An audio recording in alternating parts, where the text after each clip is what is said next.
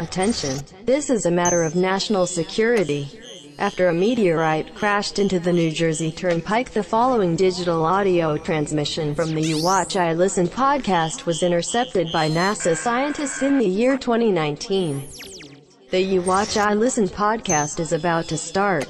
Sit down, listen close, and try not to die.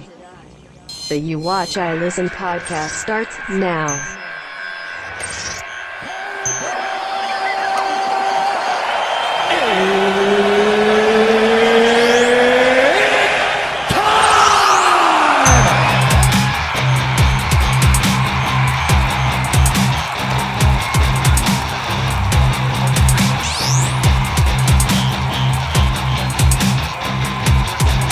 Home Depot in Kansas had to be evacuated for a bomb threat. Oh, fuck yeah.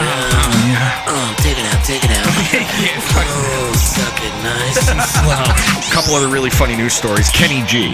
Who the fuck is Kenny G? The fucking clarinet player. Oh, suck it nice. What did he do wrong? He's being Charles Manson all weird. In the middle of it, he cuts her off and goes, oh, fuck yeah. Yeah. Oh, take it out. Dude, now I see why people followed Charles Manson. He was very straightforward. He had the right idea. Just suck it.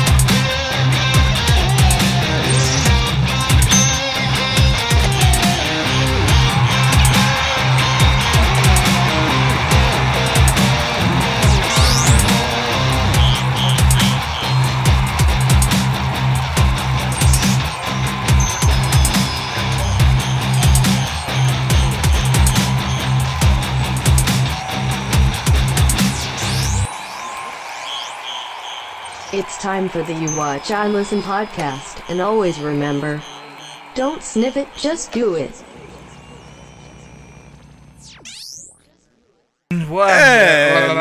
And it's episode 50. No big deal. No big deal. Dude, it's casual. Who needs to talk about episode 50? I'm literally having the worst day for allergies right now. That's Holy you're shit. not the only one. I'm like my allergies when the season started like a month early this year. Yeah, it definitely did. And I was like, why am I all fucked up? Because I usually don't get them, but I guess they were so bad so early that my body didn't even have time to adjust. Because usually my allergies are like perfectly fine. Yeah. I mean, I don't have many allergies in general. Well, we're definitely having issues. Like we instead of going from winter to spring, we went from winter to summer, and now like we're getting some like springish weather mixed in. Yeah, but like yesterday, like all week it was really nice, and then yesterday it was kind of chilly. Yes, it was fucking cold, and then dude. today it's gross out. Yeah. So yesterday we went to, I told you about it, this walk for a guy that a father of a friend who was also a gym teacher in high school, passed away from lymphoma, and they do like this raffle. Yeah, right. And there's all kinds of things there. Now, I have never won anything. Ever. The one time I won something was by accident, and it was the UFC championship belt that I just won by accident. See, I didn't even enter a contest. I just got a tweet that so TMZ tweeted me. What? They're like, so yeah, TMZ sent me a tweet before my original account got banned and was like, hey, you won our UFC contest because you tweeted about the fights when they were going on. Like, I entered in a contest? I was like, oh, what did I win? They're like, oh, you won a UFC championship belt, or you won a UFC belt, and the first thing I'm thinking is like just a belt buckle. Yeah, right. It says UFC on it. Just so they're like the little toy ones with the fucking Velcro strap. So they're like, no, like UFC championship belt. I'm thinking like the foam replica one you get at Walmart for $25, and your kid rips up after a week. And they're like, no, like the replica championship belt. I'm like, that thing is $400. Yeah. So like you have to confirm cheap. you're 18, you live in the U.S., you don't work for Cablevision, the UFC, yada yada, and I don't. And they send it to me. I'm like, oh, pretty cool. So we get to this raffle yesterday, and I went last year. And the way they do it is you give $20 and you get a bag of tickets, and then you could put it in each item that was donated. Right. There's orange tickets, which are the big ticket items, and green tickets, which are like smaller things. Yeah. And I'm like, I'm not going to win anything. Those are actually nice raffles. And those are nice. They raised like $11,000 for the lymphoma research fund, which is awesome. That, man. That is awesome. And so me and the landlord are just dropping tickets and things. There's some really cool stuff there. And I'm like, I'm not going to win anything. And then I see the landlord. She's putting tickets in. That all these like local florists donated these flower pots, which is cool if you're into that. And I'm like, so each ticket we would write her name and then Dan Perosi. Her name, Dan Perosi, every other. And she's putting them in the flower things. I'm like, I'm going to win a fucking flower pot. Yeah, like that's what I'm going to win. So it's like the third item, and they're like, flower pot donated by blah, blah, blah. Dad Perosi. And did win. I'm like, son of a bitch. You did win a flower pot, dude. This is the fucked up part. So the landlord, she ended up winning 3 things. She won like a bracelet someone made. She won a free breakfast for 2 at the Elks nearby, which is pretty cool. I would assume that's probably. And then if you look straight ahead, an autographed picture of Andrew Lincoln and Lori from The Walking Dead. She won. So I'm like, that's awesome. That's actually a killer picture with Shane in the background. Yeah, but it's not autographed by John Bernthal, but it's an autographed by Andrew Lincoln, which is pretty cool. But the thing was, like, yes, we won it, but she won it. Yeah. I won flowers. Yeah. What am I going to do with flowers? You won flowers, dude. All right, so this is episode 50. You watch, I listen. We got some. We don't really celebrate 50s around here. We do things weird, so stay tuned on that. Let's give a shout out first to our guys, and first and foremost to the guys at the hashtag Shots for Likes podcast.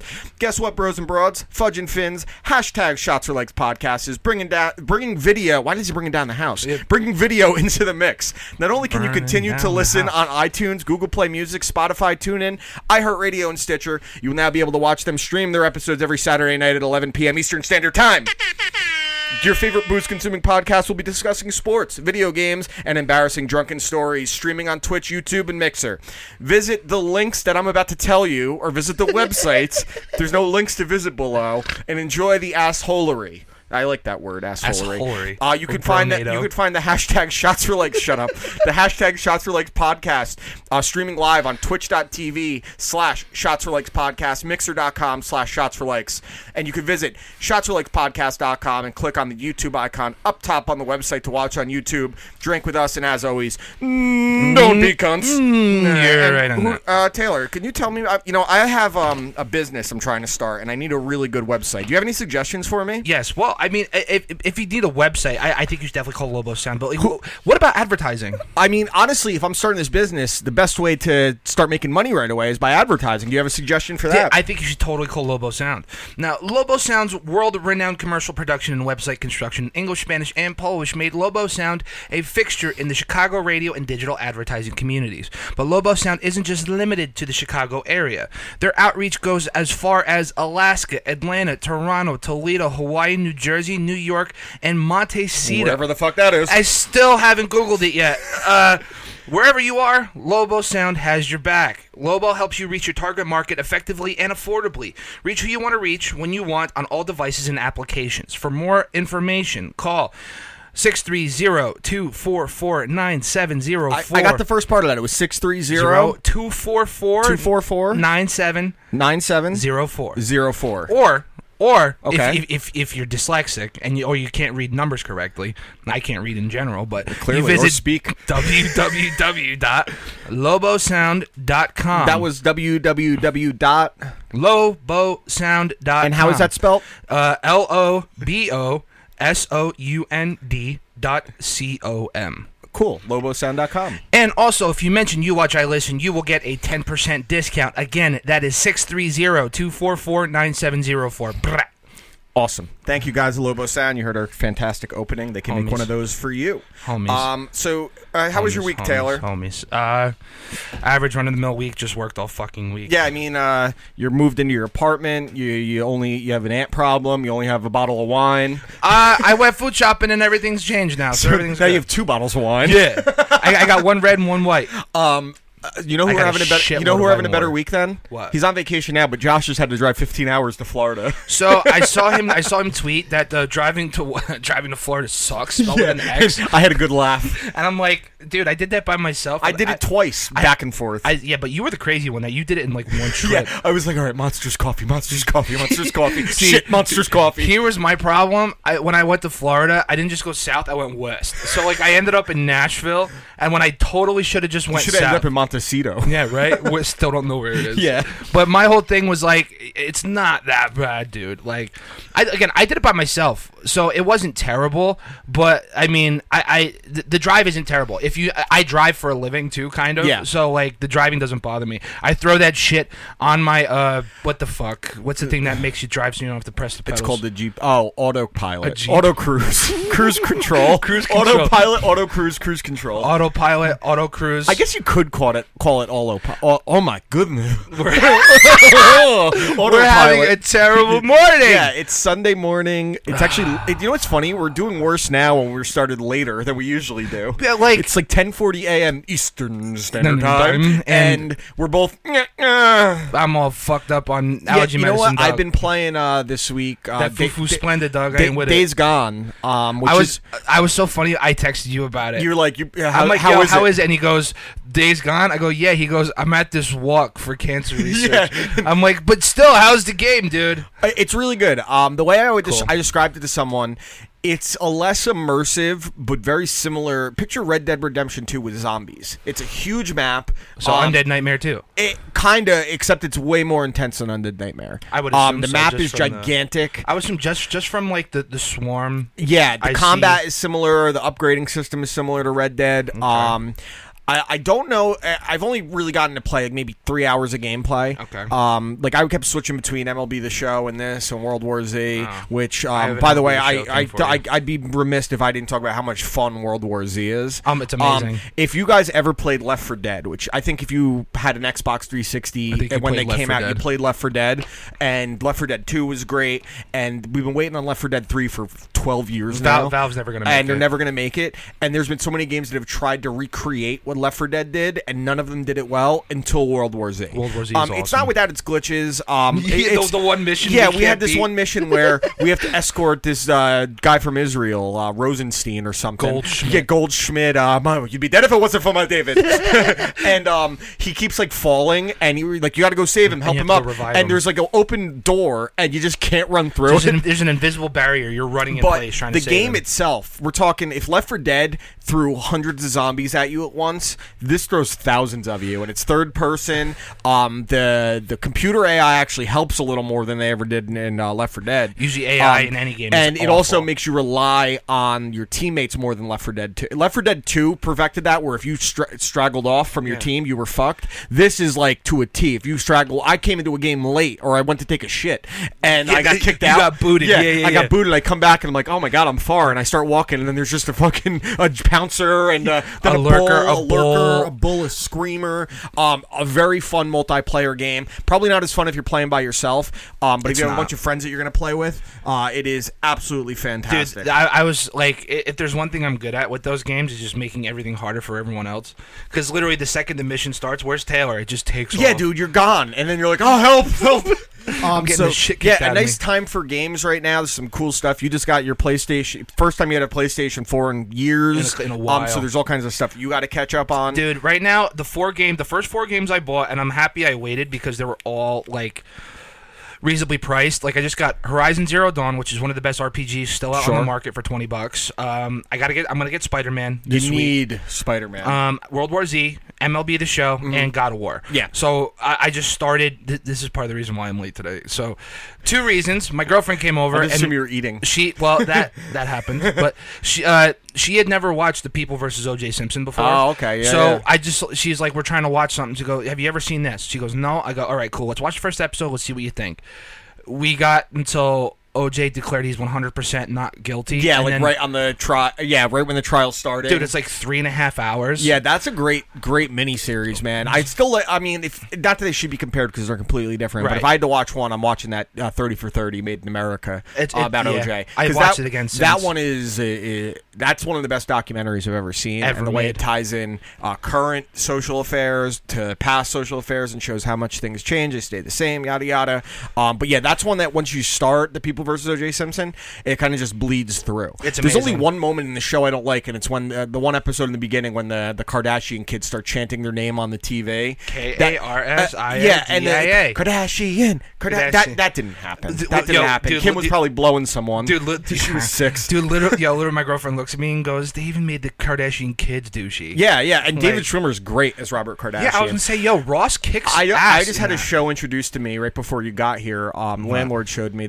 She said that they were watching it last night and like crying, laughing, and she's like, "It's 17-minute episodes and it's just weird, dumb sketches." And I'm like, "Oh, it's Tim and Eric awesome show." I'm like, "That's," and it's new on Netflix. It's called I Think You Have to Leave, or I Think You Should Leave. It's called, and it's from a guy that used to be on SNL. Tim Robinson's his name. we watched like 4 episodes right before you got here. I was howling laughing. It's so stupid and so funny. If it literally, I like had to Google, like, this has to be somewhat related to Tim and Eric. And first thing I find is people saying the new Tim and Eric, the new Tim and Eric. It's not as trippy as Tim and Eric could be, but it's just as dumb. Like, it's the type of dumb comedy I like, where it's mindless. I don't need to think about anything. I can get up and piss and come back, and I understand why some guy's talking about mud pies in his pants. And like, I wish I was kidding. I was howling laughing. If I'd been a little fucked up, I would have laughed even harder. Dude, I that's probably one I'll check out. But like, as far like, I never got into Tim and Eric. Honestly, it just wasn't it's one of my those thing. things. If you didn't catch it when it was on live, it's like, what the fuck am I watching? But when I say how much I love the Eric Andre show, it's kind of like that. Everyone looks at me and goes, "How the fuck don't you like Tim and Eric?" Yeah, well, I get with Tim and Eric. Tim and Eric definitely tried to be dumber because they did way more with graphics and changing the way you sound and like zoom ins and everything. And some of the stuff there's some stuff in Tim and Eric I don't like, but then there's some stuff like Steve Brule, Celery Man with Paul Rudd, like shit like that. Will Forte did one called Fortin with Will. That is one of the funniest things I've ever seen. How underrated is Will Forte? Well, he was just on this show I was just watching too. He had a little sketch on it. Dude, I'm telling you, get a little fucked up at night. Like on the weekend one night, put it on. I was coughing from laughing so That's hard awesome. at this. So that was my first mistake. And then the second one, because I started playing my Road to the Show. Yeah, dude. Once you start doing that, you're like, oh. I got caught up, and now I'm in. I got drafted by the Mets in the 15th round. I'm a third baseman. I have no power. Yeah, but yeah. I was batting .425 with 33 RBIs and 2 home runs, and then I just got called up to AAA Syracuse. Dude, it takes a while to get called up. Yeah. Especially if you're using the dynamic difficulty. I am, dude. So I was up till about 5 a.m. You're just swinging at everything. Yo, I swung at the worst. Oh, this could be right down the middle. It's a curveball at 68 miles per hour, and you swung right when he was winding up. Dude, yeah, that's happened to me too many times. But all right, why don't we get into our reviews from last week? Who wants to go first? I guess I'll go first. So you gave me the killer Sam's Town, and I'm also not. I wasn't expecting much. So yeah, dude. Fine. I wish I could remove myself from this, like my preconceived notion, which I was able to do with the Day to Remember. I was able to do with some other albums you gave me, but it's the sound, that 80s retro sound. It's not your thing. It just doesn't do it. Like it loses me. Like I had to like go back, and while I'm listening to an album, I really try to pay attention. The first time I rate a grade, and then the second time if I change it, whatever. I just find myself, I tune out after 3 songs. I'm like, holy shit, I have headphones on. And I'm listening to something. It comes off as again, this is the killer Sam's Town. Multiple people said it's their best album, so I am the minority here. That this kind of music doesn't do it for me. When the Killers came out, and it was at the height of somebody. It was at the beginning when all these bands that had this 80s sound really started popping up. Franz Ferdinand, Modest Mouse, and I was just like, yeah, what? You're right. I didn't think about that. I was like, what? Like, why are people, instead of creating new cool shit, they're going back and making old dumb shit? And the 80s has some of my favorite bad music ever. Yeah. Like I love bad 80s music 80s, because of Eddie how Murphy. I like Eddie Murphy Party All the Time, Steve Perry, O'Sherry, Come On Eileen, shit like that. It's so endearing because it took it, like, You Spin Me Right Round is so funny. Yeah. And then this, it doesn't have that charm. To me, it comes off as joyless, soulless. There's one song that I gave it. There's 2 songs I gave it 2. Everything else was a 1 or a 0. It does come off a tiny bit pretentious. It comes off. That's my biggest thing. It's like they're trying so hard to play a gimmick. Like that's my biggest issue with it. And they're not. If you're gonna do the '80s gimmick where you sound video and fruity, you better act '80s and fruity. At least with the Mr. Brightside music video, it was so homoerotic. See, the video is definitely weird, but I absolutely love that song. Yeah, see, that was one that I listened to lyrics and I'm just like, this song means nothing. To be honest, so Panic at the Disco is very famous for that shitty song. I gotta shit talk them in a bit, actually. I'm alright with it. They're very famous for that song "I Write Sins Not Tragedies," which is basically the same chorus and same verse over and over again. That's what Mr. Brightside is too, kind of. Yeah, but it just sounds better. But with Sam's Town, if you listen to their discography, I mean, like I said, if you were to dive into that, it's easily their best. If I'm going to record. give one thing on this album a compliment, is that none of it sounds repetitive. Yes. And that was my biggest complaint when I heard their earlier stuff, is it all sounded the same. Correct. This one, it definitely has more structure, which is why I could see people saying it's their best album. It just, the voice is always gimmicked up, like it's always got the echo effect on it, or the synthesizer on it, and I don't understand why, because the guy has a good voice. He's got like a tenor, not a tenor necessarily, but that deep falsetto. piano kind of voice. Yeah. I just Is don't. that a baritone? Yeah, I just don't get like there for me like stuff like that. It's charmless. There's nothing in it that makes me say, "Oh wow!" Like that. I get what they were going for here because I don't. I just see them trying to recreate magic from the past, and it does nothing for me. But I liked. I added 2 of the songs to my playlist, so there is something I took from it. What songs? What's it called? Bling or Bling? Bling is a decent song, and Uncle Johnny is a good song. Uncle Johnny's good. Tony Uncle Johnny, Tony Uncle Philly. But like I don't like When We Were Young. Like the lyrics are very heavy-handed. Like that's my biggest issue overall is that not only is the sound unoriginal and uninspired, the lyrics are so heavy-handed, trying to sound smarter than it is.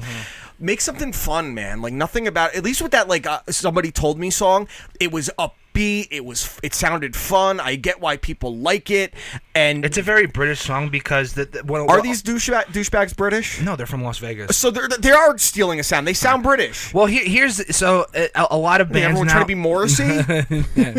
But like Morrissey won't show up. At least the Killers still show up. I'm sick. Yeah, right. Get the fuck out of here. We see you right now. I have a cold. Just stick with the. Why didn't he just stick with the Smiths? There is a light that never goes out. Yeah. But anyway, so what they're doing is that crowds in the U.S. and crowds overseas are 2 completely different things. Sure. Where they say is the U.S. beats the shit out of each other. Yes. The way it should be. Right. And what they do is overseas is that they bounce. So if you listen to that Somebody Told Me song, it's got the perfect bounce beat. You know what I mean? So they found a target market and they said, let's just do this. And then I think I don't have a problem with it. I like what they are. I mean, I have no qualms admitting that you're way more open-minded to music than I am. Yeah, in fact, right. We have another Landlord Challenge coming soon, not this week, and it's an album that she specifically said that she doesn't know if I'll like it entirely, but she thinks you'll really like it. And I said, well, Taylor is super open-minded about music. He tries to accept music for what it is, right. And I respect that because you aren't like me where I hear things that other people may not, and it ruins it for me. Yeah, right. And I openly admit that. I'm not like someone that's sitting here like I'm way more snobby about movies than I am music. I just say with music, I know what I like and I know what I don't like. Yeah, exactly. And I find things sometimes like I wasn't expecting to love The Wonder Years as much as I did. I wasn't expecting to like The Ghost Inside or A Day to Remember as much as I did. Yep. But when it comes to this genre and this sound, it's really hard. If it was, you know what? Maybe if this came out in the 80s and it had that natural sound, like this sounds like a forced 80s sound to me. Yeah, no, in the 80s, that was the sound. So this one I got to give like a 1 out of 5. Okay. It's tough for me, man. It's really hard. Like for you, I don't expect everyone to like. If I say I want you to watch the original Dawn of the Dead, well, I know it's a masterpiece, and I think it's a masterpiece with an overinflated genre on the zombie genre. It probably looks dated to some people. Yeah. So I would get why some people say it's not my thing. Or even like the same thing. Like I'm still not that. I watched Rosemary's Baby again recently. And you don't get it. Still not a fan of it. Yeah. Honestly. See, that's the thing. If you don't get it, you don't get it, and it's hard to say. With this kind of sound, it just doesn't do it for me. It's the same thing with country music. That sound, it just doesn't. Yeah. Although I got to tell you, when at work we do a thing in the morning where it's like it's called Name That Tune, just how we jumpstart every morning meeting, and every employee rotates where they pick the music, and we have a new employee, and he's like, I don't know if you guys are gonna like my music. Here, Chicken Fried. Chicken Fried by Zach Brown. I was like Zach Brown. I was like, I know that. I like Zach Brown. How do you know that? I was like, Mike is an asshole. So yeah, 1 out of 5. That's sorry. also why I don't care. That's why I haven't given you another country. Yeah, because I don't want another horror movie. Oh, dude, you're gonna get one eventually. So. I know. All right, so the next, I now go to your movie. This was the first follow-up in a trilogy, which I thought was kind of cool to do. So, yeah, dude, you gave me Glass. Yeah, which is the third conclusion to the Unbreakable trilogy that started all the way back in 2002 with Unbreakable, the surprise sequel and Split in 2016. Yeah, and then Glass, which came out in 2018. So let me go out on a limb and say that this is the second best movie in the trilogy. Yeah, Split being number 1 and Unbreakable being the worst one, and that's not saying I'm probably vice versa. I'd probably put Unbreakable as my first favorite. Yeah. And then Glass and Split for me, it's really hard. I like both of them a lot. I will say Unbreakable is a fantastic origin story. Yeah. But just to dive into it, I like how for a majority of for the beginning of the movie, you do not see Mr. Glass. Yeah. And when you do, when they finally show him, he's just catatonic. Well, I also like how you like the first time you even realize you see Glass in the movie, it's from a first person perspective. Yeah. So that was something pretty cool. I don't know how McAvoy doesn't get any type of recognition for this role. I don't get it. When the guy was in the room changing the lights and he was shifting between characters you hadn't seen before, when he was acting like a slutty girl at first. Dude, there's a Conor McGregor altar in there somewhere. And you just start... Fuck you, me! Like, I can't do an Irish accent, but he's like starts screaming like he's Conor McGregor. The light flashes, then he's the Beast. And each character then he runs at the light, then he falls, and each he's character Patricia. has its own little quirks and body language that McAvoy like perfects. Dude, he's really playing like 15 to 20 different people on top of Kevin Wendell Crumb. In one scene, and that those are my favorite scenes when the camera doesn't really cut it all. It's one continuous shot. Yeah, right. I think that looks amazing. So the one thing that I was absolutely blown away by that tied everything together, that truly tied. Is this a spoiler? Yeah, whatever. Just say if you haven't seen it, skip 2 minutes ahead. But I mean, it's out. But yeah, I mean, sure. like you see how it connects. Kevin Wendell Crumb, David Dunn. David Dunn, yeah. David Dunn. Not David Duke. That's the Grand Wizard of the Ku Klux Klan. I remember you said that at one point, and I couldn't remember. And then Glass. There's a reveal that ties them all together, which again goes into the playing in the comic books where everything, like when you look at Spider-Man, when he let in the original movie with Tobey Maguire with the guy that shot his uncle, and then in Spider-Man 3, that piece of shit, the Sandman guy was tied in as well. Yeah, right. So it tied the arcs perfectly. There's so many good things going for this movie. Again, it's one of those things where you talked about it, where critics are going to shit on it, but the people that know the story love it.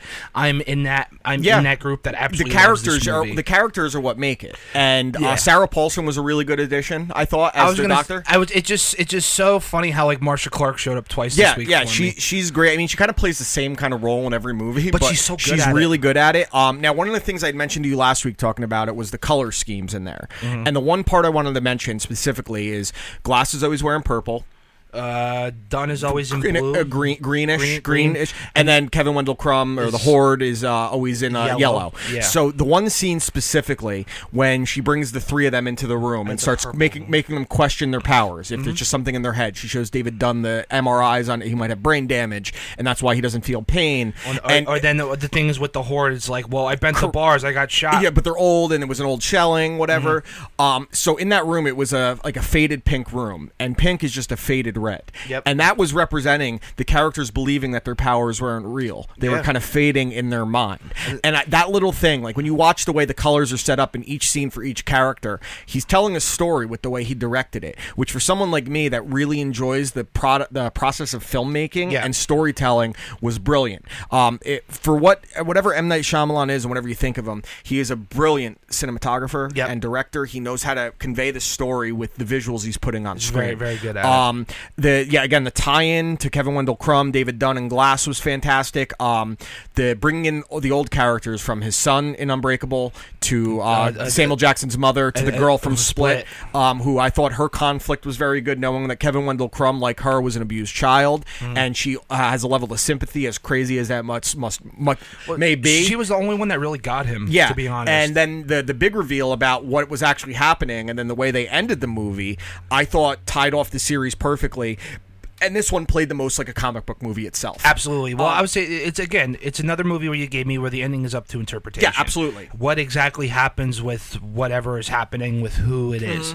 So if I give my God's honest opinion and my ranking, it's a 7. Yeah, that's fair. It's a very good movie. A lot of fun. If you're a fan of the first two, there's no reason you shouldn't like it unless you're just taking other people's opinions. Dude, it ties everything together beautifully. Yeah. And it also, again, like I said, with Annihilation, it leaves everything up to discourse. Absolutely. So it's a fantastic cool. movie. Well, I'm glad you liked it. I'm glad that you got to see this trilogy that I've been a fan of without even knowing it. Yeah, right. Watching Unbreakable and Split. It's the first trilogy you've really given. It's the first trilogy we've really gone into, and if you I think if you go into it with the mindset that it's not going to be anything like Split, it's going to be closer to Unbreakable, but not really even like Unbreakable, because Unbreakable didn't show its hand. It wasn't as much a thriller as Split was, or a psychological thriller, I guess. But it was more straight down the middle drama. Correct. I would say. And again, Samuel Jackson I thought was great. Awesome. One of the funny things in it, the woman that plays his mother was the same one from Unbreakable. Samuel Jackson is actually older than that actress. Yeah, right. I know. Which is really, but he has not aged at all. Dude,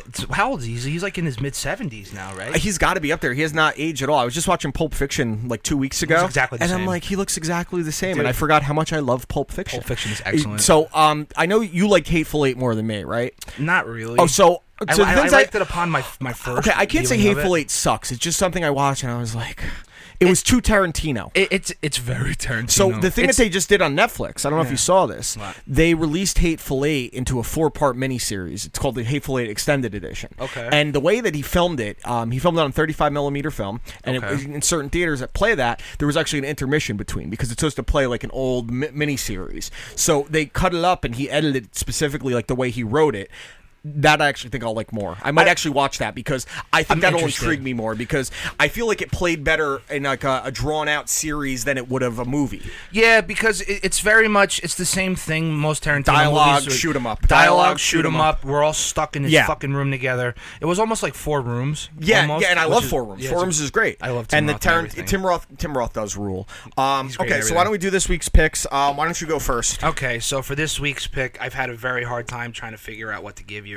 I was actually like 20 minutes before you got here. I was like, oh, I didn't think of a movie. Yeah, I do this thing every week where I don't think of what I'm going to give you till literally sit down and you ask me what I'm going to give you. Which is crazy because you've probably seen more movies than albums that you love I've heard. Yeah. You've probably seen the same amount. You've probably seen a lot of the movies that I would like to give. Like Yeah. Ralph had seen a lot less movies. Yeah, right. Because you're more of a movie buff than he is. Yeah. So that's what's surprising. But there's a million bands that you love that I don't know that well. So I'd like to hear what you're giving me. So this week. what I'm giving you this week Is is it now? That's what I call music, volume 77. yeah, right.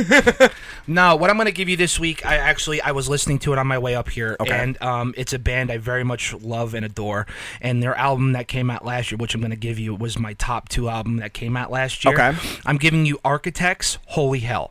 Okay, I've heard a little bit of the Architects. Yeah, so they're again, it's metalcore. It's very straight down the middle metalcore, and their lead singer Sam Carter is one of the most underrated frontmen in the genre today. Okay. Architects were around for a while before they hit big with their album Yeah, I was Lost going to say, Together, Lost Forever. I heard of them back in like 2014. Yeah, I think, is right. when I first heard about them. Because that was when their first album really hit in the U.S. They were big. They were big in the U.K. where they're from, Sure. but they never really hit it big over here, unless you were a hardcore fan. So, Holy Hell was the first album that came out since the death of their guitar player and main songwriter How did he Tom die? Cyril. I believe it was cancer. At the tender age, I think like 32 or 33 years old. His brother was is still, the drummer of the band. Okay. That's cool. They were able to keep it together despite losing like the glue of the band. After Tom passed away, they took about a year Should have brought in hiatus. David Lee Roth. Oh my God. Yeah, right. Oh my God! But they took about a year hiatus after Tom passed away, and then because they wanted to see if they could even Get the motivation, the inspiration. right, because Tom wrote all the music, and it's even crazier that like since he passed away, like this album is basically just a tribute to Tom, and it's absolutely fantastic. I want to highlight one song in there specifically, Sure. which was my number one song that was released, I believe, a year before it came out. Okay. Was the song Doomsday. Doomsday. It was the first song they released since Tom passed away, and they said. I don't know exactly how it went, but they said that it was they found this like outline of a song, like in a deep in a hard drive, and it was like some kind of demo they were working on just for like jamming out and to see if they could get anything to stick. It was the last song. That's cool. It was the last song that Tom had worked on. Okay. And that's cool. It wasn't finished, so they finished it and they released it as a standalone single, and then they added it to the record, which I don't normally like when you release a single so far out from a record and then they put it on the record. Like it's something I don't normally like, but this fits beautifully. This album is fantastic. It was my top 2 record that came out last year, and I really hope you like it. Cool. And like I said, I want you to listen to Sam Carter, their lead singer. I'm going in completely raw dog. He's a I'm gonna fantastic. spit on it for. Get ready, bitch. Bites pillow. Yeah, that's me. But Sam is amazing. Listen, he's very much Shane Told-esque, where he could sing beautifully and he could scream like a motherfucker, and you can understand what he says. Cool. So I'm very excited to hear Awesome. what you have to say. Okay, about so Holy Hell. as I said, as far as the movie goes, like 20 minutes before you got here, I'm like, oh, I didn't think of anything. Listen, and to put that in perspective, I was an hour late. Yeah, exactly. So I had plenty of time to think about it. Literally, landlord went out last night, and I stayed home, and I didn't think about it once. So I know that you're a Kubrick fan, but I know you don't go crazy deep on a lot of the Kubrick stuff. You know the famous ones, The Shining, Clockwork Orange, Those are like my 2001, but I know there's some you haven't seen. Uh-huh. And the one I want to give you was actually his last movie before he passed. Technically, his last movie was Artificial Intelligence, but that movie sucks, and Spielberg bastardized it. Oh. So I'm going to give you Eyes Wide Shut. Tom Cruise, Nicole Kidman. Well, this is basically you watch. Tom Cruise? You watch Tom Cruise. Eyes Wide Shit. So Eyes Wide Shut. This is one. I'm a huge Kubrick fan. I saw this shortly after it came out. I remember I rode my bike to the video store to rent it because I love Stanley Kubrick, and I didn't really get it when I was young because the movie is so multi-layered, like most Stanley Kubrick movies are. There's a lot of symbolism in this to the occult, to human trafficking, sex rings, things like that. Robert Kraft. Robert Kraft. I mean, in theory, it's kind of alluding to things like that. The elite that are controlling things and run sex rings, pedophilia rings. It's very, very trippy. Okay. It's very out there.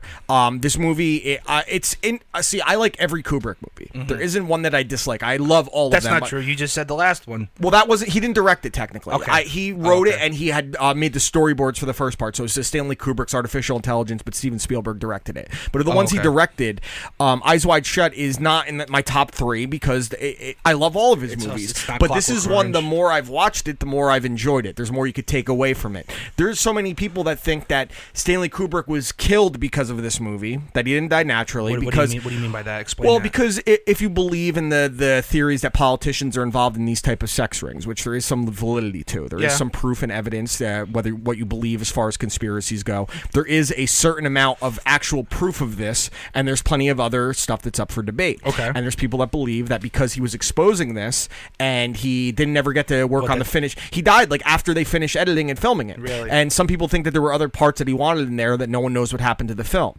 That adds to a little bit more of the mystery around the movie. Okay. But I don't want to give away too much away because there's so much unpacking this movie. Like Vanilla Sky, where it was kind of like, what the fuck? I was going to say. It's definitely on a trippier level than Vanilla Sky because it's also grounded in more reality than Vanilla Sky is. But Tom Cruise is fantastic. Kubrick's direction in this one, you see why there will never be another Stanley Kubrick, why there is only one Stanley Kubrick, and why no one will ever be able to replicate what Stanley Kubrick had done in his career. Okay. So Eyes Wide Shut, I think this came out in 2000, I want to say, maybe 99. So 99 20 years ago. I was really young, so I make sense why I didn't get it. Maybe that's why I don't love it as much, because I was so young and I couldn't process everything. From your initial reaction. Exactly. So I'm going to watch it again this week. I just watched it again a few months ago because I really want to take some notes myself and the little things I pick up on it. But there's hours upon countless hours of the things you can take away from this movie. Okay. It's referenced in that documentary Room 237 about The Shining. That where they go into the conspiracy theories he layers in there. If you are a fan of filmmaking, a fan of storytelling, and obviously we're fans of Tom Cruise, I think you're going to love this movie. You might need to watch it a couple times, honestly, because you're going to be like, what the fuck did I just watch? And I might even ask you, watch it more than once. Watch it early in the week and then watch it again at the end of the week. I'm going to try to watch because I'm off of work on Tuesday. Okay. I got some shit I got to take care of, so I'm probably going to end up watching it at least twice on Tuesday. I would suggest, because I think the first time there's such a what the fuck did I just watch moment. Yeah, right. And then you should even read into some of the theories in there and the things that you may have missed, because I think once that happens, remember when I sent you the article about Hereditary and all the things in it, and that made you like it even more? Yeah. Kind of like that. And I've only seen Hereditary once. Correct. I think that's a one and done for me. So Eyes Wide Shut was my pick for the week. Awesome. All right, I think we might as well just dive into this. I'm in. Game of Thrones. Game of Thrones episode 2. After I had a way more lukewarm reception to it. I think some people thought I was being too harsh on it. I thought I was one of them. I thought I was fair in my criticism because I still liked it. I wasn't just shitting on it. I didn't say it sucked. You didn't shit on it to shit on it. No, I didn't. I was like, but which you are very capable of I doing. love doing that. Yeah, you're very good at it. I love doing that because I like getting reactions out of people. And I thought I was just being fair, but there's so many Game of Thrones fans that they'll take it at everything it does, where I shit on there's episodes of Sopranos I don't like, and that's my favorite show. Well, I would say that's the other thing too. You're very critical, but you're criticizing. I'm not criticizing just to criticize. No, you're pointing out legit things. Yeah, and it's like people think it's something that a normal viewer, kind of more like myself, won't normally pick up on. Sure. So I understand. Episode 2, within the first 15 minutes, I literally said, I already like this so much more than last week. It was the fantastic. Scene with Jaime Lannister in front of the council at Winterfell, in front of Sansa, Daenerys, and Jon Snow, and then obviously all the people in the north.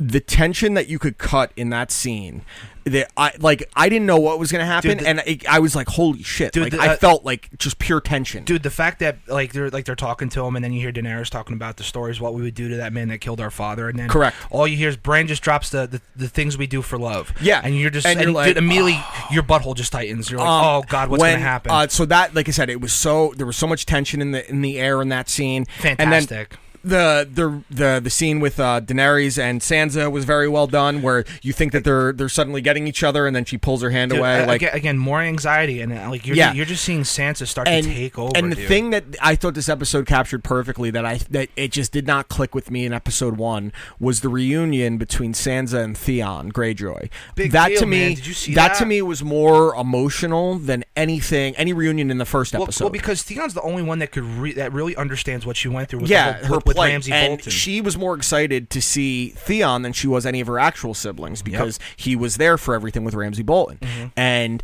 I thought that was incredibly well done. I know people got teary-eyed at that. Obviously, the knighting of Brienne was very well done. Yo, I saw so many memes as like, find yourself someone that was as happy for you as Tormund was for Brienne.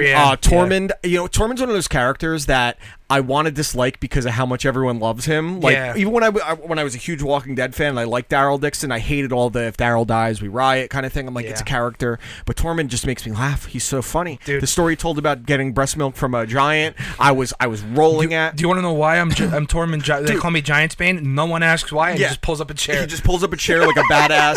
He's great. That whole scene with all of them around the fire, kind of just drinking and kind of like enjoying each other's company. The landlord said it, and then it was funny because she said it, and then right after the episode, Grohow texted me, and the thing is, she said that he said as well was, this reminds me of right before Helm's Deep and the Two Towers. Mm-hmm. And so now this week we have the battle. One does not simply go Helm's Deep. Exactly.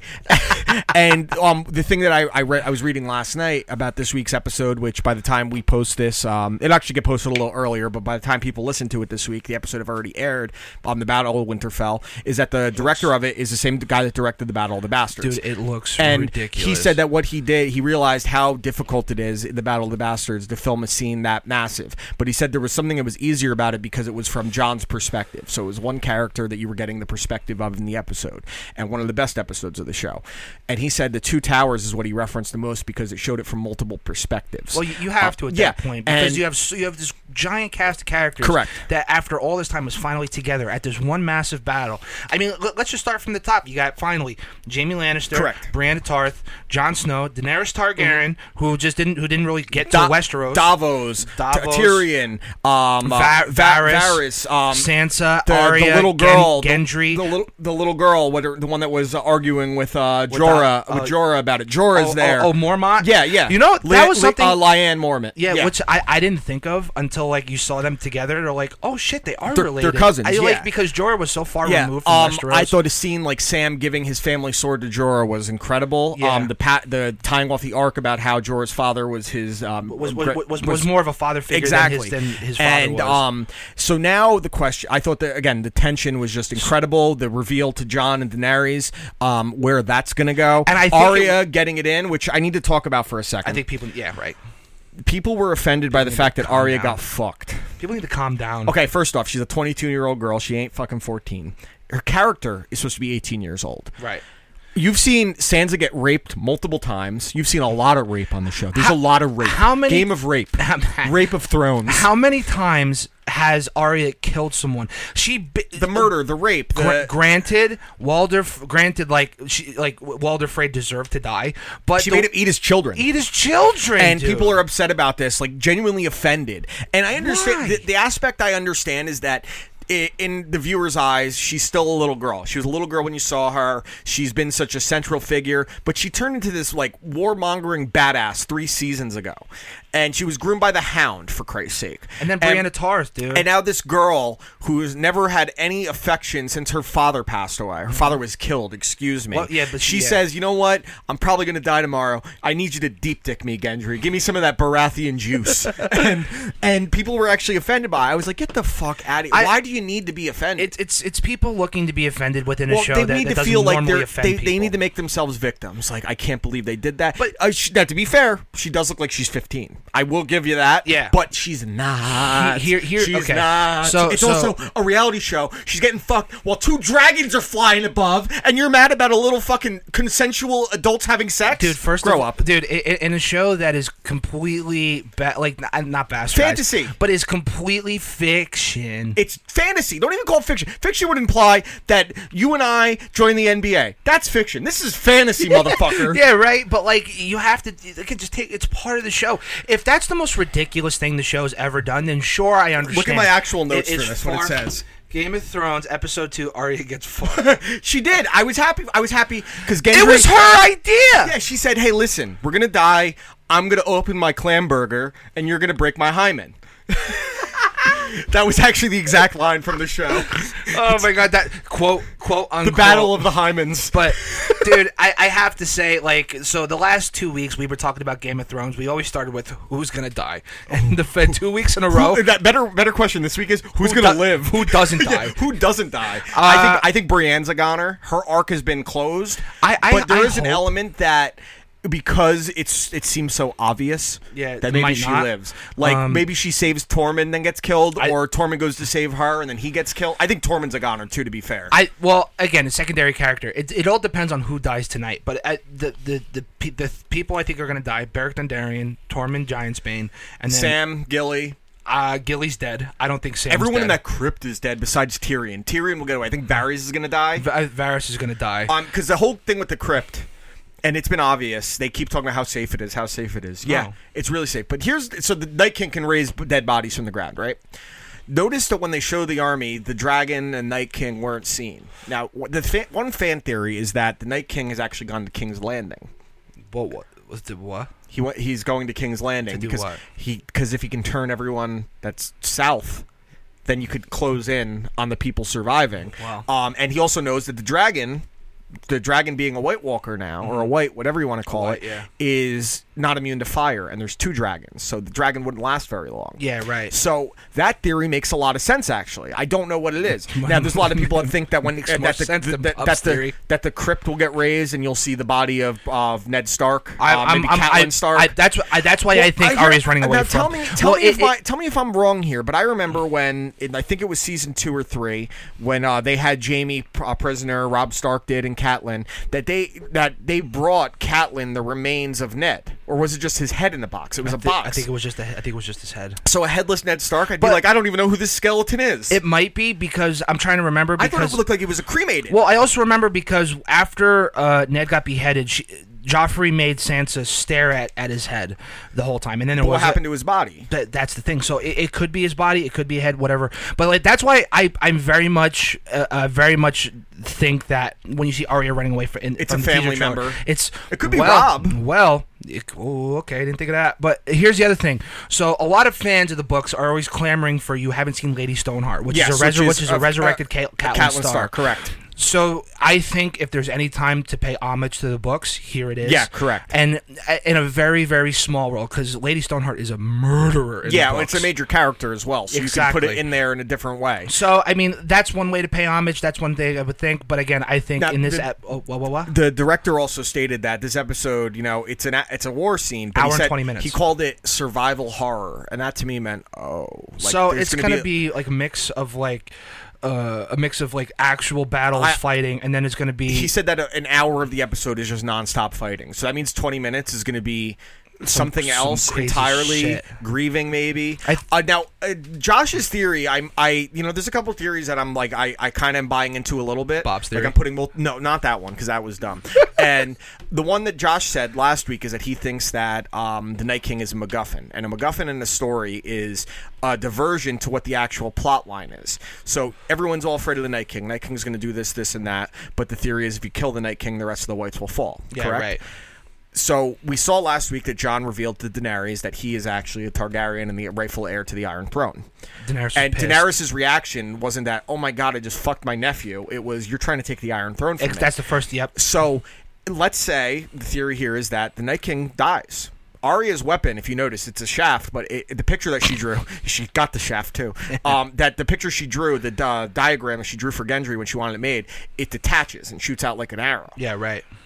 Say Arya kills the Night King. We also saw how accurate her throwing was when she was trying to hit on Gendry the first time. Yeah, and Gendry was like, "Yeah, I'm about it. I'll make it right now." He's like, "I'll stick it in more accurate than that." Yeah. And so then let's say they kill the Night King, and now the actual conflict is between Daenerys, the Unsullied, and Jon Snow and Winterfell, and King's Landing as well. Well, you also, I mean, listen, I think Daenerys is going to go mad. I think she's going to get the Mad Targaryen. That's what I saw. I saw it when she burdened the Tarleys. And then Tyrion was advising her, don't burn these people. Like, after it's one of the last great houses in Westeros. Exactly. Yeah. So I'm very much, I think that's going to happen, and I honestly think that. Oh my god, dude, this fucking show. I honestly think that there's so many theories that there's the better chance that none of them are true and something else entirely. I think we'll see Melisandre this week. We have to. I also didn't know that actress is married to Guy Pearce, so I like her so much more now. Yeah, Guy right? Pearce rules. Great. And Guy Pearce rules too. Guy Pearce is great. So I think they said that this is going to have the most characters in an episode since the very first episode. When they had which everyone. is pretty crazy. Yeah. We didn't see Cersei at all last week.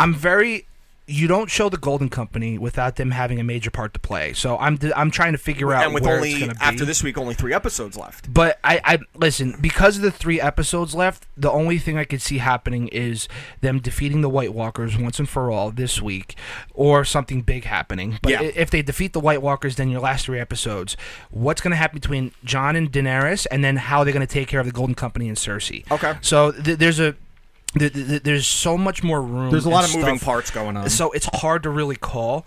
But last week's episode, you tweeted about it earlier in the week. It was that night after the episode premiered. You go, honestly, the first 2 episodes make it one, and it's perfect. Yeah, if you could trim probably 20 minutes off the first episode and mesh it into the second episode and make it an hour and a half, hour and 40, and it's perfect. And I hope someone does an edit like that. But you also said too, it's like when Game of Thrones is at its best, there's nothing better. I will go down swing with that. When Game of Thrones does their best effort and puts on their best episodes, it's the best show on TV, and it's one of the best shows of all time. That's not to say that they don't, that they're perfect every time. What show is? I can't think of a show that is perfect. Well, like in Breaking Bad, the most divisive episode is one Fly. I like. I like the episode a lot, but a lot of people don't. I hate The Fly. And I think it's a brilliant piece of storytelling. But again, there's very few shows that can be perfect from start to finish. The Wire might be the only one I can think of. The Leftovers, 6 Feet Under, are 2 of a few that I can think of. Deadwood is close. Oz is even there's hit or miss. Yeah, right.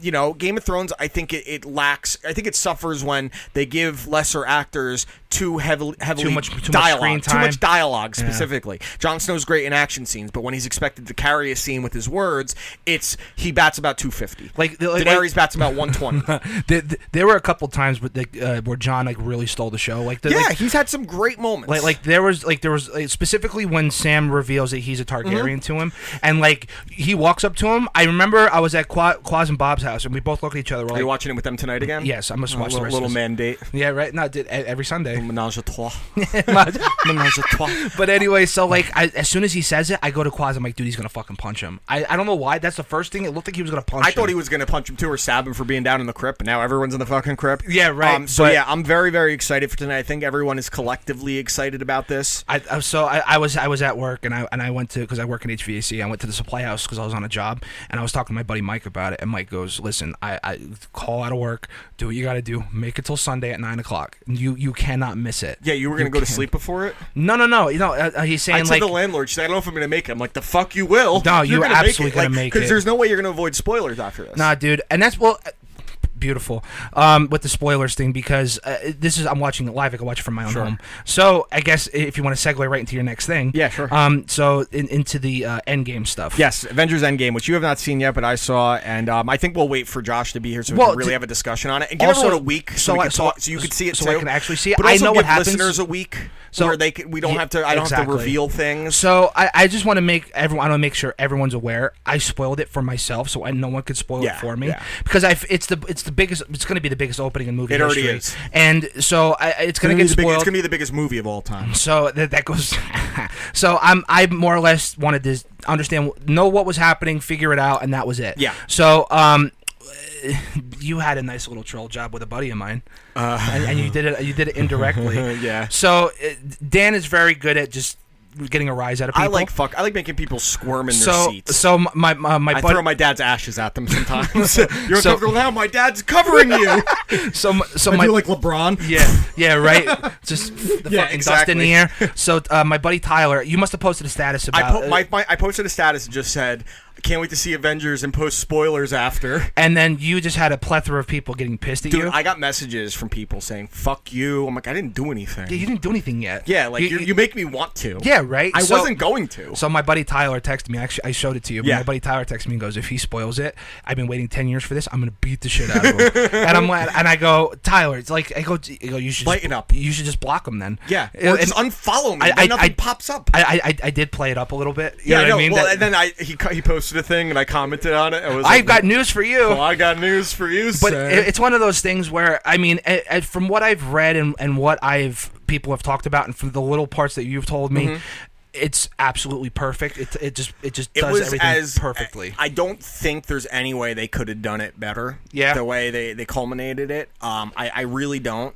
And I was going to save this for a last story, but I don't think we're actually going to do a last word today because we're going to just do draft talk. Yeah. So what my last word originally was going to be is I don't think the Marvel movies are ever going to do bad or tank, but I think if there's ever going to be a time where you see them stop doing as well, it's everything after Spider-Man. Because Spider-Man's the official closing of Phase 3. This is not the end of Phase 3. Spider-Man's going to be.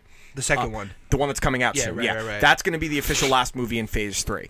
And I think it's going to be really hard to duplicate the success of this because are people going to have the patience for 21 movies again without the characters that made them fall in love with it? I know I'm not, and I remember I brought it up, I think it was a week or 2 weeks ago, where I'm like, after this and after Phase 3, I might just be done. Yeah, I mean, I'll still watch them, but I think as far as going to the theater... Yeah, I mean, I wasn't going to theaters before Infinity War. I didn't see any of them in the theater. I didn't see any in the theater post Guardians of the Galaxy to Infinity War. The only ones I saw I saw the early ones, obviously, but I didn't see Dark World in theater. I didn't see Ant-Man in theater. I saw Ant-Man and all Wasp. of them in the theater except after, because I think was it Age of Ultron then No, it was Age of Guardians. Ultron was after Guardians. Yes. So Age of Ultron was the last one I saw in the theater, and I didn't see anything in the theater in between until Infinity War. I didn't see Guardians 2. I didn't see Ant-Man and the Wasp. I didn't see Black Panther. I didn't see Ragnarok. I wish I saw Ragnarok I didn't see in theater. Spider-Man in the theater, so I didn't see any of those until Infinity War because I was like, all right, I'm intrigued because I started this. I was there for Iron Man opening weekend. I saw it, and I was like, this is great. This is fantastic. And I wrote it through. So Iron Man 2, Iron Man 3, Thor the Dark World, Captain America, Winter Soldier, Guardians 1, Avengers. I went and saw all of them. Which, okay, by the way, so without giving anything away, obviously, knowing that we are very much in agreement that Winter Soldier is the most complete movie. Yes, I agree. Is Endgame close? So my list, number one was Winter Soldier, number 2 was Infinity War. Correct. I would put this above Infinity War. So this would be your new number 2. I have to see it again. It might be number 1. It might be. The fact that it was a 3-hour movie. And it didn't feel like 3 hours? When it was ending, when I realized that it was just about to end, I was like, "This was 3 hours." Yeah, I was like, "Holy!" I love a long movie. Like, you're not the only one to say that to me either. I love a long movie, but even in the 3-hour movie that I love, I can feel 3 hours. Okay. This one did not feel like 3 hours. Paul Rudd had me rolling laughing. You could see my spoiler-free review on youwatchilisten.com, and everyone said specifically, like, that saw it was like, you did a great job talking about it without giving it away, so I'm going to tip a cap to myself for not being a scumbag. Good. Appreciate it. And, it's just... breaking the mold. There's so many things in the movie that I really like. The things that I didn't like weren't enough for me to be disenchanted by it. Josh, for example, tweeted something about it, and he got all kinds of hateful tweets that he had to make his Twitter account private. I saw that. Yeah. Did he delete that tweet? Yes, he did delete it because people were just hounding him about it. And the point he made, it was true. They did it. So what was the point that he made? He said that there's he said outside of the little girl power moment in the movie, there's this moment with Captain Marvel and not Black Widow, someone else, a bunch of the chicks, Shuri, the Wasp. Like, it's just like this little moment, and I was like, all right, I get what they're trying to do. There's another little social message point, but they weren't central plot points. They were just little, like, hey, we're woke kind of things. But Right. it wasn't anything that bothered me to the point. But it was obvious that they did it, and I'm sure there's people like, could you believe they put that in there and just this Walt Disney. Was it kind of like in the Battle of Wakanda when you see Black Widow Shuri and then like Yeah, kind of, but again, it was so like that's how like minimal it was to me, is that I don't even remember the exact moment. I just remember saying like, oh, that. I remember when it happened, saying, "Oh, that," and then 2 minutes later, I forget. So what you're saying is Josh just made an observation. Yeah, and he got people calling got, him a sexist, a pig, alt-right, shit like that. I'm tired now, of that the other shit. thing, there is a big social justice warrior movement against this movie, and Of course there it is a is. character Why wouldn't that it be? basically, I wrote this in the thing, there's a character that becomes basically the dude. He becomes Big Lebowski. He's depressed. He becomes fat. He's got like dreads almost. He's got a beard. He's drinking all the time, and it becomes a funny. It's very funny. It's a running gag in the movie, and sure enough, people are saying it's not cool. I'm done with this franchise because they're making fun of fat, depressed people. You know what I love doing more than anything is making fun of fat people, depressed people, and especially fat, depressed people. So making fun of me. Oh, you're not that depressed. You're depressing to look at. Yeah, right. But like to think that it's okay. It's again a fake movie. All movies are fake, but it's a fantasy movie, and that they're specifically It's about a trying. sentient They're trying being. to think that they're trying to pick on fat, depressed people. Shut up. Who cares? Dude? Shut up. But there's so much fan service in this movie. If you got problems being fat and depressed, how about you go to the fucking gym? Are you talking to yourself? Yes.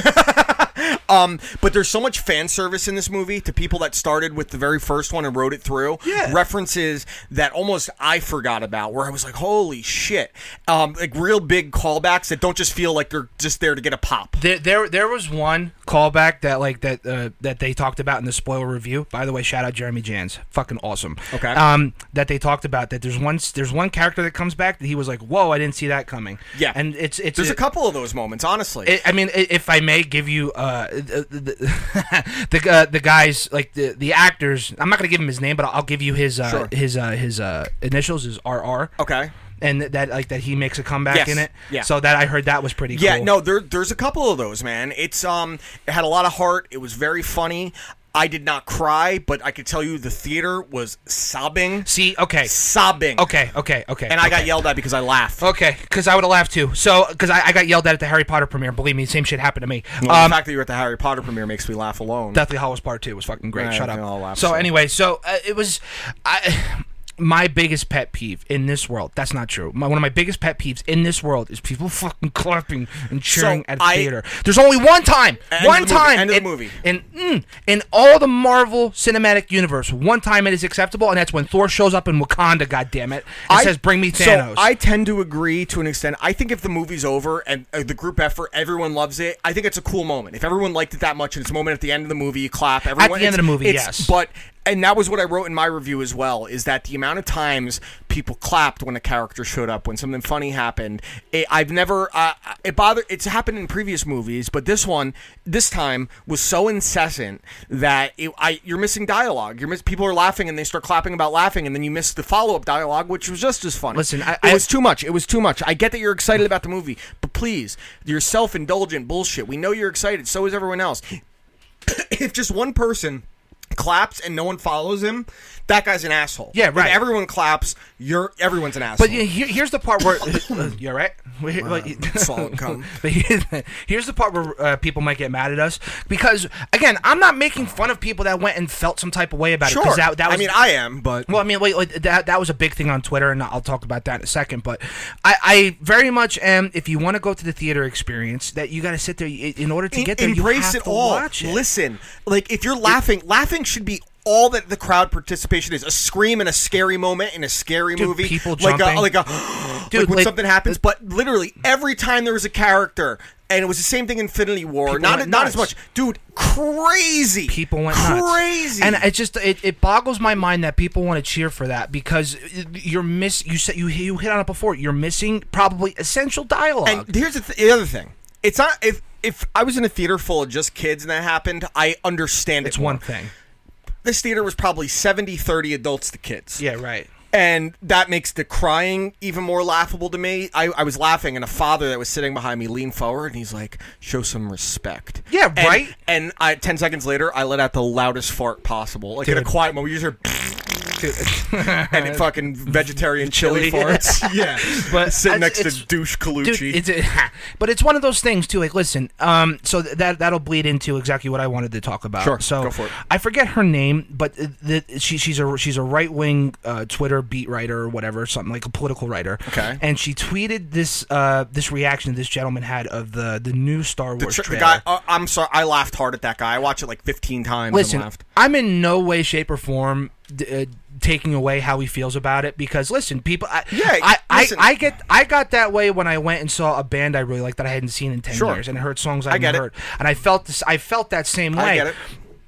But I just don't. I don't see it. You know what I mean? I don't cry at that. To get that emotional. Well, like there's my buddy Jake McPherson said something really funny about it. He's like, "This is pathetic, but that guy loves. I wish I could love anything as much as that guy loves Star Wars." That's my point. And my buddy's like making joke that it's me that's like that. And like, listen, I love Star Wars as much as anyone. I've never once cried at Star Wars. There hasn't been. I cry at serious movies. I've never cried at like a sci-fi action movie. Like there was only one time where Braveheart, I got Patriot, maybe. Right, where I got a little teary-eyed, and that was like when I watched Her. Because I felt that. I openly same emotion. admit, with movies and certain shows, I have no problem sobbing. Forrest Gump makes me cry every time. Dude, stop with the Jenny scene. I can't. Man. There's multiple scenes in that. When he asks Jenny if his son is smart, that gets me teary-eyed. That bums me out. And, but I've never, and like Star Wars is my favorite franchise than anything. I've said several times, if I was able to quantify the amount of hours and money I've spent on Star Wars related things, it's probably like a third of my life. Yeah, right. And I wasn't like this. Like when I heard the Emperor's voice, I was like, "Oh shit!" Like no way. I got excited, but I wasn't like exactly. I must have watched a video 12 times just to laugh at this guy. And I'm sorry, it's too much. I've seen people do videos crying at things in wrestling. Like, come on, dude. This is so like for me. And I said the same things with movies, and I said this in the Avengers thing. I go to movies and to watch movies to escape from all the noise on the outside for a little bit. I like getting lost in that moment. But I can also understand when there's when it's like a realistic scenario. Like there's a part in Boyhood that I think is emotional and it kind of tugs at the heartstrings. And that to me made more sense because the movie was so grounded in reality. Yeah. There's nothing grounded in reality in Star Wars. That's right. That guy probably is on the spectrum, the autism spectrum. I would guess. I'm not going to say that. He looks like a less cool version of me, which is saying a lot because I'm You're not cool. Not that cool. I'm not that cool. Yeah, I mean, there's part of me that almost feels bad for the guy that he's gone this viral now. Because it's. But you did it to yourself, dude. And I also don't think you make a video like that unless you're expecting some type of viral reaction. Well, that was part of it too. I kind of thought, I'm like, yo, like what if it's a work? Like that was in the back of my head too. That's the thing. Is it a work? And here's the other thing too is I don't just everything is up to interpretation, and I just in the digital age I just have so much skepticism about everything. And listen, that could be a genuine reaction, and if it is good for him, I'm not taking that away from him. I'm taking away from the fact that people had to bash him for it. Well, but by the same token, he's in his own house and he put it on the internet. So yes, I agree with you. He did it to himself. Yeah, well, both can be true. You retweeted the video a couple weeks ago after Kevin Hart was on Joe Rogan, the Joe Rogan Experience, and it was a great episode with Kevin Hart. Someone that's not even a big Kevin Hart fan. I love him and stuff like that. But he said it is cool to be hateful and negative. That's where it's at. It's cool to say something sucks always. Yeah, you know what I mean. It's also the easiest thing to do. Yeah, I mean it absolutely is. I mean it's one thing. I am absolutely guilty of doing that, but I do it because I like just seeing people squirm. Yeah, I don't like shitting on people for liking anything. Like if that's what you like, you do you. I don't have enough time. I don't have enough time to go through. I don't care actually. Exactly. But there's people that are so invested in trying to convince people that the thing they like is horrible and they're stupid for liking it, that they actually have to go out of their way constantly to bring it up. And that to me is just fucking silly. What is so awful in your life that you have to degrade what makes someone happy? And it's one thing if you don't like it. I think it's fine to talk about why you don't like it, and you can, if it's your buddies, you could shit on it. That's one thing. Yeah, right. But like, there's still these people every week. Oh, guess something happened to Game of Thrones. And there's also these people there's people looking for attention. There's also like the people that are they're popularity hipsters, where if there's something that is very popular, I don't they have to like make it their point that, that's popular. Yeah, I don't like that. So this and that. So it sucks. But I have to complain because The Office might get reviewed from Netflix, the most popular fucking show that you're a big fan of. So really, you're just doing it because you don't get it, and you have to let people know that you don't get it, and that you want people to agree with you. Whatever, that's fine. Again, you do you. If that's what makes you get through the day, be a cunt about it. Which one of the things that was happening this week, obviously, was a lot of the spoilers on it. I had some friends, when I posted my thing that I was going to spoil it, actually come in and write comments where they spoiled it, and of course. I did not delete them because I'm an asshole, and Well, I don't think it's my place to delete what someone else said. First of all, a lot of people will get mad at you because you're like, well, you incited. No, you didn't. Listen, you didn't do shit. I didn't tell them First to post of all, it. Anyone who's been friends with you more than a has year to know my social Facebook media, can be a danger zone.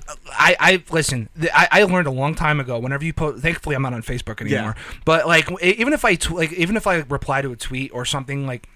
I used to be like, oh, I'll put my 2 cents in here, that'll be cool. About an hour later, well, that's my phone a problem when I have like 1,300 friends. Dude, my phone blows up, and it's like, this person commented on Dan Perozzi's You're like, story. I don't know this person. I hate that person. I fuck that person. Well, and then I ended up... Thanks, Josh. No, I was saying you fuck Josh. Oh, well, okay. Okay, go on. With your wiener. Oh, my God. Yeah, with my helmet. So, I have 2 spoiler stories here. Not about on my Facebook, but... Okay. Bills running back LaShawn McCoy tweeted out the major character that dies. What did he say? Is that who I think it is? Yeah, Quaz says that he was scrolling through Game of Thrones on Instagram, and someone posted a huge Endgame spoiler, and they're about to see it in 20 minutes. So he's sitting in the theater waiting. So LaShawn McCoy posted the spoiler, which I thought was hilarious. Like, what does he have to lose? Yeah. Like, he's just laughing to the bank. Now, there was this other story just came out yesterday that out in Tokyo, while some people were waiting in line to see the movie, some guy spoiled it for the people in line, and they beat the guy into critical condition. Dude, listen. Get the fuck... Dude, and people are like, good, like, okay... I could get, like, throwing shit at the guy. I would understand that. Chastising the guy. Even one person pushing him to the ground, I could get. But beating the guy down? Like, it's a fucking comic book movie. Well, it's take away a comic book movie. It's a movie. It's a movie. Like, the only time that might be acceptable is if, like, you don't want to know the gender of your child, and the doctor's like, hey, your wife is in a critical condition, about to give birth to the baby. She's going to die. It's a boy. And, like, then you could beat the shit out of the doctor. That's a spoiler. My wife's going to die, and it's a boy, and I wanted a girl. Yeah, but...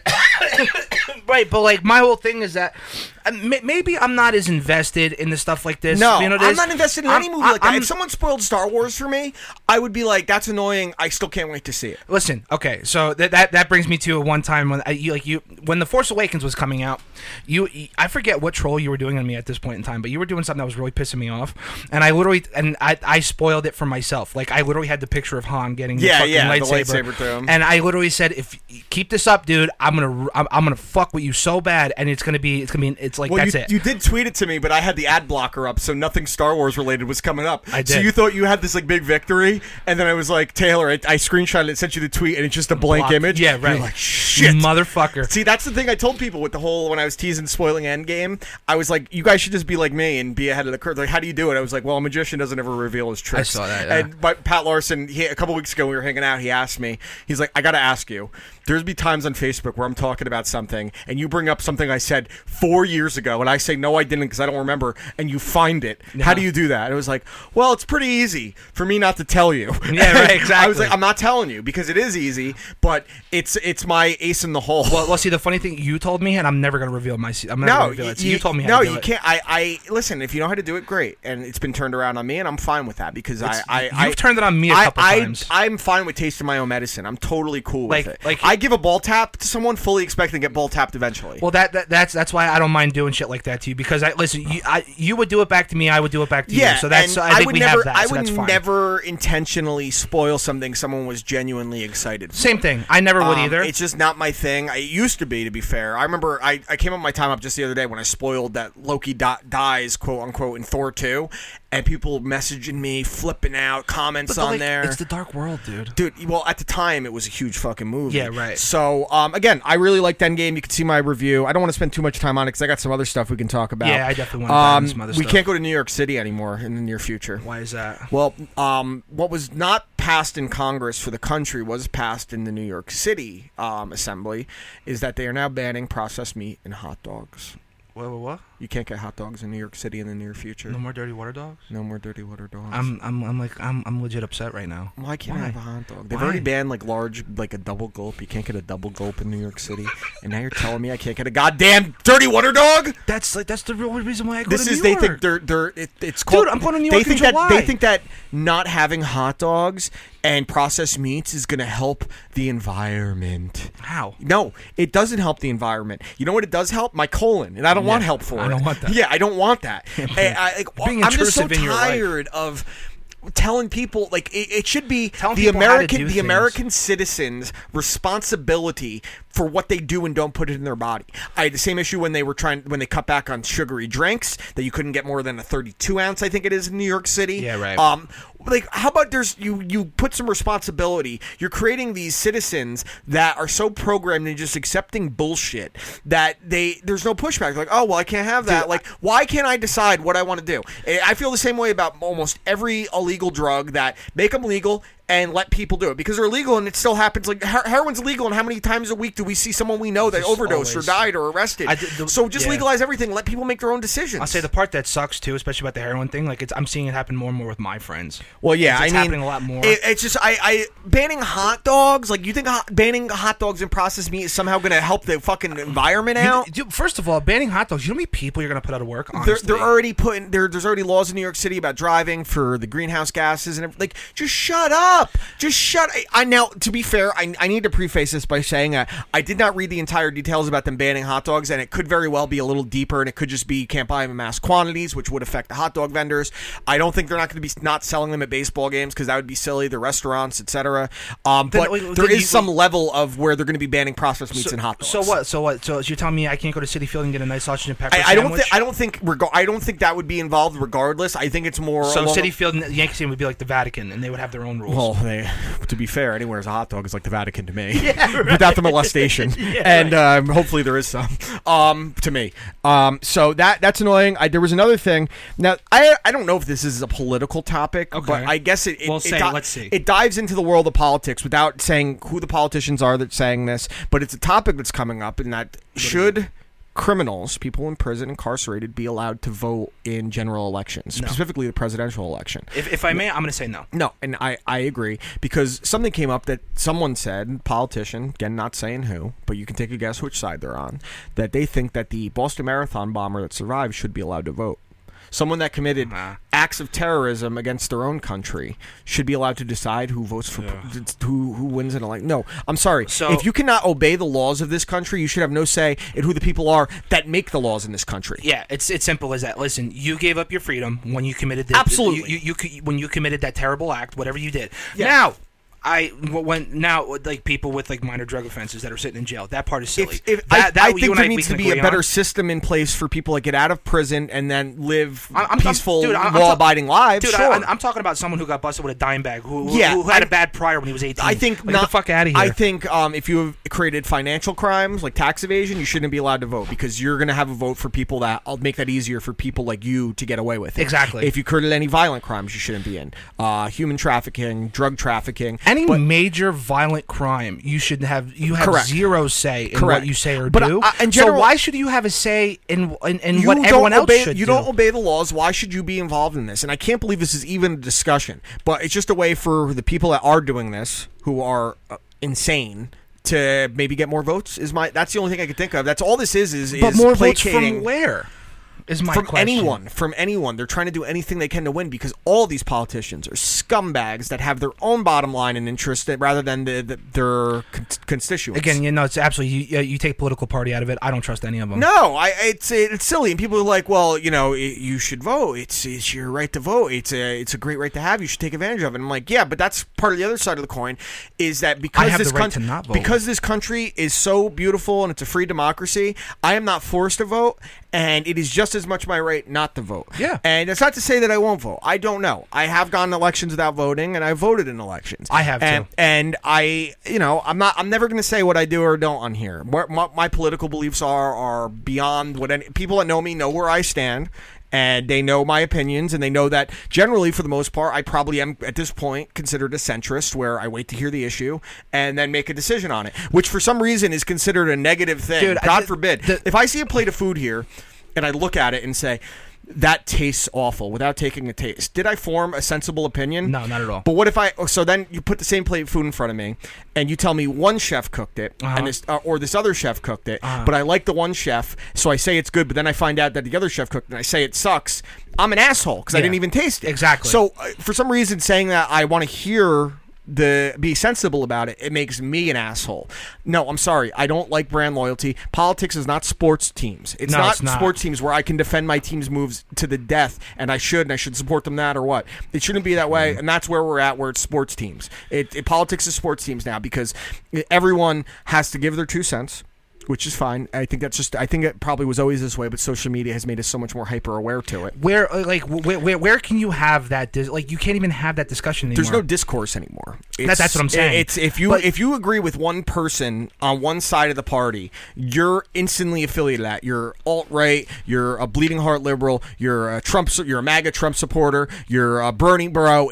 Why does everything have to be this instantly? You have one opinion. That's your affiliation. You're for gay marriage. You're a liberal. What if I am against higher taxes? If I'm for abolishing this, I want less laws. What am I then? Just because I don't think gay marriage is a big deal, I'm somehow a bleeding heart liberal. Yeah, right.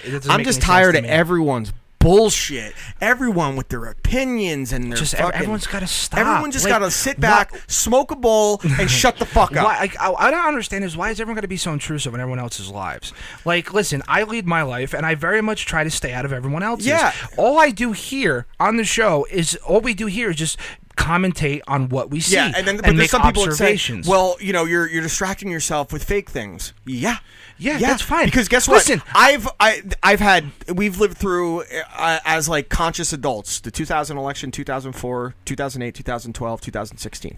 Which are some of the Ask me what has changed in my life between 3 different presidents. Mm-hmm. 4 if you're counting Clinton when we go back. I guess I've had nothing in my life that has changed financially, socially. Yeah, right. And some people will say, well, you see all the gay thing happening. Okay, guess what? It's not an area that I care for, that I care to watch, I'll say. Yeah, right. So I don't watch it. You know what else I don't watch? I don't watch HGTV. I don't watch Bravo. I don't watch a country music channel. Yeah, right. It's pretty. It's one thing. I understand the idea that they're putting social things into media and everything. I agree with that. That it does get very, very, very heavy-handed. You know what you do? What? Don't watch it. You don't watch it. It's so simple. You don't keep up with it. It's. I think so much of it is just overstimulation. It's too much information. There's so many things to take in and talk about that you're going to go to the one that everyone. I don't care if you live in this country. You have some sort of political or social or economical opinion. So now, because everyone has that baseline opinion on the same kind of subject, that's where it's all going to come down to. I've seen very smart people I know become very stupid, and I've seen very stupid people think they're smart. Luckily, I'm neither of those. I'm just dumb. Yeah, I'm fine with being dumb. You know what I mean? I just rather be. But we're both in agreement that terrorists should not be voting. Yes. Or criminals. I don't even. Why does it even have? Why does it have to even be a question? Taylor, do you ever watch Jeopardy? Yes, I have. Have you seen this guy that's on Jeopardy right now? Good for him. Have you heard about him? Yes, I have. Have you watched him at all? I watched him a couple days ago. This guy, and I just read an article last night that Stupid smart. he showed just how good he was on Friday's episode. He showed his chode. He showed just how good he was in this episode, because the thing that he's done that no Jeopardy contestant has ever done is he goes all in on every daily double, and he almost nails every daily. I mean, he's a great Jeopardy player without the daily doubles. Yeah, right. But he gets, say he has $8,000 and he has a daily double. Usually people are like 2,000, 3,000. That's the whole thing. They put a wager that makes sure they're still in the lead if they don't get it right. 8,000. All right, I'll go 7,500. I'll go 8,000. Yeah, right. So he's always doubling up his totals. When he gets to Final Jeopardy, he'll have 55,000 and he wagers 45,000. He broke $1 million in winnings in 13 days. It took Ken Jennings 30 episodes. Yeah, right. And think about that. So he had an episode on Friday where he didn't get any of the daily doubles. He didn't land on any of them or anything. And when he went to Final Jeopardy, he was up 29,000. He had $29,000. The next closest person at 6,000. And that was with him out getting the daily doubles. Now, his career, have you heard about what this guy does for a living? No, I really Professional gambler. Well, that he's makes well sense. known in Vegas apparently, So he knows. And so it's been pretty crazy to see because I do like watching Jeopardy, and I'm pretty good at certain things because my weird knowledge is, it's fucking stupid. You're a plethora of useless fucking The things I can knowledge. pull out of my ass are stupid. And You're it's actually really good at trivia. yeah, it's dumb trivia, and it could be like historical trivia. It's a little bit everything. Who's the first president to put sun panels on the White House? It's dumb shit Jimmy like, Carter. It's dumb shit like that. So, and this guy is absurd. He's great with geography. It's been insane to watch. So now, what I think Jeopardy should do, I think they'd be making a huge mistake if they didn't do this. Make an event. Ken Jennings against this guy, James Holtweiser. Yeah, people would watch it. And make it pay-per-view. Dude, I maybe make it like a $10 streaming pay-per-view. That's what I'm saying. Dude, Not a just $70 pay-per-view. Make it like a season finale, just the two of them. And do it over 3 days. Like a 3-day thing because it's only 2 people. Change the board a little bit. Put in more daily doubles. Make it high risk. Say you're gonna match the winnings for the winner to charity as well. Yeah. I just don't see why you wouldn't do that. But I think Jeopardy is so ingrained in the American mindset. Yeah, right. It's such a big thing. The music. Whenever someone is you're waiting for an answer for someone. What's the first thing you do? Do do do do do do. Exactly. Yeah. So to this guy, just watching him, he starts. Most people when they pick a category, they start out 200. This guy 1,000 immediately. And he doesn't go say the same category. He just goes straight across from the bottom up. He's like a video game. Dude, it's crazy to watch. And the thing that's great is so they film 4 episodes in a day usually. Yeah. And the people that have to go against him next are sitting in the crowd watching this. I'd be like, this is my chance, and I have to go against this guy. Yeah, but right. say you beat him, you're part of history. Even if you don't beat him, you're part of history. It's crazy. Do you remember the show Who Wants to Be a Millionaire? With Of course, Regis of course, Philbin? yeah. He had one of the. I think it was he was an actor, and he was like he played Batman. I think at one point. Adam West? No, not Adam West. It was someone else. I forget his name, but he was like Val Kilmer? No. George Clooney? No, none of them. Was it Kevin Conroy, the one that did the voice of Batman on the animated series? Could have been. I don't remember. That'd be my guess. But from what I remember was he went through all the way to the million, didn't use a single lifeline, and on the $1 million question, he used his phone a friend. He calls his dad. No, that wasn't even a celebrity. That was the first guy that ever won $1 million and Who Wants to Be a Millionaire. That was a big deal. And he calls his dad and is I just won $1 million. I'm about to win $1 million. Yeah. No, that wasn't a celebrity. That was the guy that won the first guy that won. celebrity. No, it's the guy that won the very first million on Who Wants to Be a Millionaire. But that was that really show funny. was huge when it blew up. That and The Weakest Link were massive. Yeah, I remember I watched the WWE version of The Weakest Link, and then that shit was funny. That crazy lady, whatever her name was, goes to the Big Show. You are the weakest link. And he I'm smashes. so happy you brought up the Big Show. I didn't write the story down, but Brock Lesnar did an actual interview recently, just being himself, and he talked about like the craziest thing that happened to him in a match. What happened? And he's saying this was when Paul Heyman turned on Brock Lesnar, and he was working for the Big Show now, and they had a house show match in South Africa, and I guess Big Show had been sick, and he goes, and Brock's hitting me with the German suplexes, and when he hit me with the belly to belly, I just shit my pants. Dude, imagine Big Show's shits. Oh my God, he goes, and thankfully I wasn't wearing my normal gear. I was wearing like jeans because it was just diarrhea. Well, and Brock goes to guy, he's like, you pooped your pants. That was during the Big Show when he was just wearing the black jeans and the black guinea tee and stuff like that. Dude, yeah. I've definitely seen fights where fighters shit their pants. Tim Sylvia famously shit his pants in a fight with Asuero Silva. There was a kid in high school that I'm not going to say his name, but people who hear him will know exactly who I'm talking about. Okay. In wrestling practice, I guess someone put him in like a full Nelson or something, no. or like put him in like a headlock or like and apparently everyone just looked on the mat and you saw like a little deer pellet. That was it. There was a chick fight a year ago where she had just massive diarrhea on the mat and you could see it plain as day. Yeah. Ew. At that point, I honestly feel bad because I've been that sick where like you just can't you're that control sick and it. you're that exhausted and you weight cut. You just can't control it. Man. It stinks. Greg Hardy had his second UFC fight last night. How'd that go? Kicked the shit out of the guy. Guy wanted no part of it. Like I was like, this is good matchmaking because he should have won his first fight too, and then he took that knee or landed that knee, and this guy just looked like he wanted no part of it. And Hardy I can tell you, Greg Hardy. He has a natural fighting instinct, especially when it comes to fighting women. Yeah, I was about to say he beat the shit out of his girlfriend. But like when people get close to him, you could see his instincts from being a defensive lineman, pushing guys aside, playing so well, the way he leverages. He's very good with his hands. He was impressive, but the guy looked like he wanted no part of it. Yeah. So that was pretty cool. Well, okay, so I guess as far as like people beating up other people, you hear the Tyreek Hill audio? Yeah, I have that here. Dude, it's damning audio. It's disturbing. It's bad. Listen, take away the fact that he plays for the Kansas City Chiefs and they're a division rival. Let's take that away completely for a second.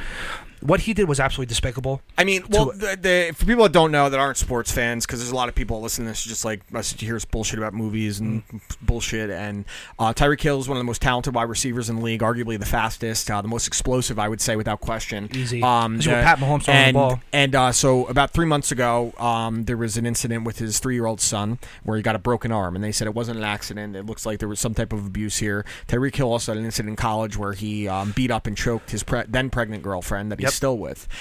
So everyone seemed to assume that Tyreek Hill was going to get in some sort of trouble, but then about a week ago, it was last week, that the DA said that we know a crime committed, but we can't prove who did it, and they said that child services are still involved. Which also, to be fair, I mean, if you, it's a terrible thing to say, but if you can't prove it, you can't. The cops have no choice. Because you're going to spend all this money. It puts them in the DA is going to put all these resources into something that may end up being not guilty because they don't have the right evidence. It puts them in such a tough decision. So this audio comes out, and I thought about playing it on here, but it bothered me too much. No. Where he says something like the girlfriend, and listen, I don't understand the dynamics of domestic violence, but the main thing is say why would she stay with him? But if this happens to most domestic violence victims, there is so much more psychology about why they stay with them than just as simple as leave them. Yeah, right. It could be necessity in a lot of cases, financially, just having a home. It's as far as having an emotional attachment. I can't pretend to understand why people stay with people in those situations. It's easy to say that they're stupid for staying with them, but in this situation on the audio, the girlfriend says to Tyreek Hill, "He's scared of you." He said, "Daddy did it. Daddy did it. He should be scared of me, and you should be scared of me too, bitch." Yeah, and it's pretty clear, like he's saying, like, you don't open your fucking mouth, or you'll know what happened to you. Tyreek Hill's at a minimum not playing this season, and I would be shocked if he ever plays again. Think about Adrian Peterson got suspended for a year for a much not that I would ever hit my kid with the switch, my potential child, but I also am not in the business of telling people how to discipline their kids. Yeah, right. I don't understand that. I was not beaten up as a child by my parents for disciplinary reasons. I might have got smacked on the top of my head a couple times. Yeah, for sure. You never got whooped though. But I never got whooped and either. Adrian Peterson got suspended for a year for disciplining his child with a stick that he made him retrieve. That bothered me more than anything else. That it was more psychological. Like, you go get the thing I'm going to beat you with. That to me was more disturbing than the fact that he beat his kid up with the switch or disciplined his child with the switch. Breaking your 3-year-old son's arm, what the fuck could have a 3-year-old done that you fucking break their arm? Like, a 3-year-old, you have to understand as a father, as a parent, as an older sibling, that they're going to be annoying, that they're going to cry, that you're going to lose sleep. To get that frustrated to the point where you break your child's arm. I don't see I don't see it. No, not. It takes a certain type of twisted individual to go that far. A sociopath. On that young of a kid. Well, that was the same thing with the Greg Hardy stuff. Like, his domestic violence was beyond just he got into a squabble. It wasn't like the Ray Rice thing, which was, terrible in its own right. He had multiple incidences where he was choking and beating up this girl on top of automatic weapons. On top of a bed of guns. Yeah, and to me, there's a distinction. And I do believe people can be rehabilitated. I do believe that there's things in the heat of the moment that are horrendous and horrific, and that if the consenting adults can work through it, like Ray Rice and his wife have done so well. Yes. And I think that Ray Rice should be a beacon of hope for people like that and couples like that had a disgustingly horrible incident. But in the case of something like beating up a child or sexually abusing a child, I don't think you have any place in this world. I don't think you have any place in the professional spotlight. I think we agree on that very much. I think the Chiefs are handling it correctly so far. They should. I think they made a mistake in the first place in not interviewing him. You thought they would have learned from Kareem Hunt. I was going to say, and listen, I'm not justifying in any way, shape, or form. But if you look at the two incidents so far, the top two playmakers in the Chiefs' offense are now officially gone. Kareem Hunt and Tyreek Hill now, right? So if you look at that from a perspective, what did Kareem Hunt do? Kareem Hunt got in a little bit of a shouting match, and he beat up some strange girl because they were all drunk at a hotel in Atlantic City. But he more got punished because he lied about it. And not to mention he lied to the Chiefs about it. So the Chiefs did the exact right thing. Here, from what I understand, there wasn't a history of domestic violence with Kareem Hunt. Not that we know of, but the speculation is there, whatever you may have. Correct. And to be fair, that incident with Kareem Hunt was not domestic violence. It wasn't. It was violent. Well, domestic violence implies a household. Yeah, correct. It's domestic. It was a stranger. Yeah. It was violence towards a woman, which is obviously going to be a huge hot button issue. It should be a hot button issue in any climate. It's absolutely let alone today's climate. It's reprehensible. No, sure. There's no instance where you should put your hands on a woman. Self-defense is one thing, but there's things beyond self-defense. Listen, here's the truth, and I'm going out on a limb here. There is no instance where there's only one instance where I could see myself, and I wouldn't even not as far as punching or hitting. If restrain. If anyone if any woman was say my girlfriend and another woman were fighting, I'm going for my woman first to pull her back. But if it gets to a point where I gotta where she won't let go and I gotta smack the arm out, I'm gonna do fine. that. That's absolutely I've happening. been in incidents with family and ex-girlfriends where they got physical with me. And I mean, I know jujitsu, so I put them in a hold where I can stop them from trying to hurt me. It's like you gotta. And it's to the point where it's I'm not trying to hurt you, but I'm trying to protect myself. That's fine, but. What is a 3-year-old doing? Nothing. Absolutely what is your nothing. Son, any 3-year-old, let alone your fucking child, if you can't and to have no level of empathy or none whatsoever, no sympathy, no regret about it's such disturbing audio. He has zero remorse. In his voice. And this is an area where Francesca hit the nail on the head. Get him the fuck out of the league. You have to get him out of the league. And we're going to talk more about the NFL in a minute. I had a couple of I had one other subject I wanted to talk about. First off, I wanted the show Growing Pains that used to be on. Yes. Did you know there was a character on the show named Boner? No. All right, let's move on. The next thing I wanted to talk about. So last week, on Saturday, a couple of friends came over. It was 2 couples and another random friend, people you know. Okay. And the subject came up of a girl that we all went to high school with, and I'm not going to say names, but she's disabled. And they're talking about all the things she does now, and I started making jokes because I'm me. What am I supposed to do? You also make jokes. Exactly. So I said to them several times, the person that was talking about this disabled individual, I said, the more you keep bringing her up, I'm going to get worse. Yeah, right. So who's at fault here? Me for saying jokes, or the person that keeps giving me slam dunks, alley-oops, if you will? So it's very much, you have to look at it from both sides. So let me, one, because I know you very well. So it's also on the person making the joke. So I take full accountability for my words. Exactly. And that's something that's very rare. I'm not telling people that they can't be be bothered by it. I try saying things that you're supposed to be bothered by, because the fact that this poor girl was born disabled is so fucked up. What else can I do but fucking make it normalizes it to me. Making jokes about it normalizes it. That's the same thing with me. So what I'm saying is, you also have to know your audience at the same time. Sure. You know what I mean? Not saying it's an audience, but you understand what I'm trying to say.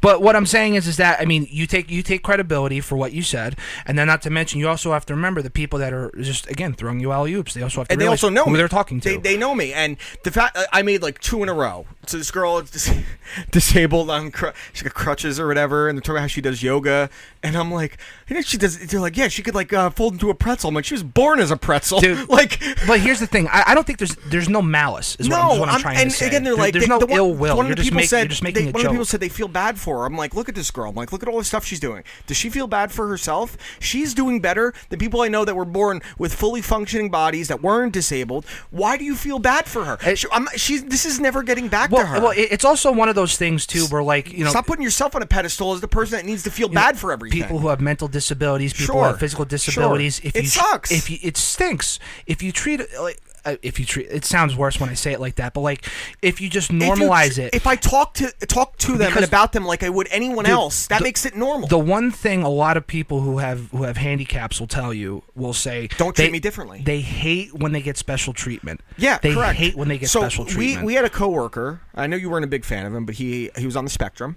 Yep. I'm not going to say any names, but and he did take advantage of it. Sometimes he played up to it. But how did I talk to him? Very, very normally, to be honest. I busted balls about it. And he told me, and he said several times. He busted balls back. He said several times he liked that I would poke fun at certain things because it made him feel like part of the group. Exactly. And to me, and that may not be the case in every situation, and I would absolutely be sensitive to those particular I only say it incidents. because he was a jerk-off to me a bunch he of was times. an absolute jerk-off to me. But to me, and again, I think that there has to be accountability for the people that they talked about this girl for a half hour. And they keep going at it, and then something came up where we were making jokes about some dead dad joke came up, and a couple of people got offended when I was the one making the jokes, and I'm like, dude, this is mine. Yeah, right. This is mine. No, it's one of those. I don't ever. And yes, I know it makes people uncomfortable, but it makes me feel. I've said it several times in here. It makes me deal with it better when I can laugh at the absurdity of the situation. Right. Because to me, it's always going to be an absurd situation. As normal as death is, the manner in which which had happened, how young he was, how young I was, how young my sister was absurd. It doesn't make sense. There's no sense to it. So I make sense of things by making jokes about them. I always will. I'm very much the same way. Again, like, I'm not as open about it. You didn't always. You lightened up when you were hanging around me more because I'm like, dude, lighten up. Well, it's also one of those things too where it's like I won't go into detail on the show just because absolutely. Only my close friends will know that, and you've heard me make jokes about a certain thing plenty of times. Yeah, so, it's one of those things where I personally don't have an issue. You know what I mean? I don't have any skin in the game either. How at fault I am. I'm sorry, I can't sit here and talk about how normal this girl is because it's not. But talking about it the way in which I do, to me, makes it more normal. And don't feel bad for her. She does not feel bad for herself. Well, it's also one of those things too where I think the person who says the joke, I'm using you because you're here. Agree. The people who says the joke also has to be aware at the same fully time. Aware. But it's also one of those. Storming. But it's also one of those things where the people that are throwing you the alley oop or that keep bringing up the subject also have to realize they're bringing it on themselves. So when they get offended at what you say or when they make a dead dad joke or whatever may have you, they have to understand absolutely where you're coming from and how you know more than most people that I know that have gone through shit like that. It's like so when they get offended, I personally don't see where they get off on it. That's just me. They're getting offended because they think it's their job to be the moral high ground, the moral compass in these situations. I mean, no way talking shit either. Are you going to go and tell this person that I made these jokes? That's you trying to hurt them. It's us amongst friends. You don't have to think it's necessarily funny, but to feel bad, like I'll never fathom it. Now, to be fair, I think the people that were feeling bad are coming from the right place. I think their hearts are in the right place. But I think there is a level of, you have to understand that this is just busting balls. And it could have been about a stranger and I would have done the same thing. The other thing I want to make very, very, very clear is that this is real life. You know what I mean? Shit like this happens every day. Kids are born dude, 2 years old with they're 2 years old and they have cancer. Dude, what is normal about that? If you try to take everything so seriously, make it a bigger deal, like you also have to. That's you doing it. It's on you. You know what I mean? It's very much on you. What else are we gonna do? Talk about this girl evolve into a conversation about how we're all gonna be starting families soon, and what if this happens to our kid? Why do I want to talk about that? That's a conversation you have when that situation arises. If anything ever happened where I had a kid that was had a disability, I would treat him exactly the same as I would a kid emotionally in those situations. I'm not telling him he can play fucking football. I'm not telling him he's gonna wrestle, and I'll teach him to fucking bust his own balls about it. I knew plenty of disabled people that made fun of their own things. I knew a blind kid that made fun of being blind. Like, to me, it's not on people to feel bad for others. You could feel bad for your friends and your family, but if this person means nothing to you, you can have empathy. Yeah, right. But this girl is living her life. She's doing better than people I know that have had way more opportunities. Correct. She was dealt a shitty hand, and she fucking turned it into a royal flush. She made the best of it. Exactly. So, again, the people that were, may have been bothered by it, I love them to death, and I think their heart was in the right place. And I was in no way bothered that they were offended. But I just wanted to know, ultimately, if I was at fault or the person presenting me with the jokes. Because you should know, they should know their audience. That's what I'm saying. Exactly. So that's what I would know. Okay, let's talk a little draft. Let's talk a little draft. I had other stuff that we'll get into next week when we have a couple other people here. Yeah, that's fine. So first off, how did you feel? You're a Denver Broncos fan. Yes. How did you feel about the Denver Broncos draft? I was very, very happy to see him trade back, and I'll tell you why. Because the two guys I wanted were off the board at number 10. Okay. I wanted either Ed Oliver out of Houston, the defensive tackle, or I wanted Josh Allen from Kentucky. Yeah. To pair with, but Josh Allen would have been a weird one because you already have Bradley Chubb, and you would have had the successor to Von Miller. Yeah, but then you could have gone to a NASCAR package where you put 4 down ends on the line, exactly, and third and 5 or longer, and then just go. And especially because Ed Oliver from Houston is a bigger rush end on the inside as a 3 tech. So especially with Fangio being the head coach now, I think we're going back to a regular 4-3 or a 3-4. So then the Broncos traded out of that. They traded that, and they went down and they got Noah Fant out of Iowa, the second tight end, who's probably the best pass catcher tight end in this entire draft. Hawkinson's the better tight end overall. But Fant is going to be awesome. I really liked him. I had him as one of my top 15 players in the draft. Especially I had no other. Where does Flacco go to all the time?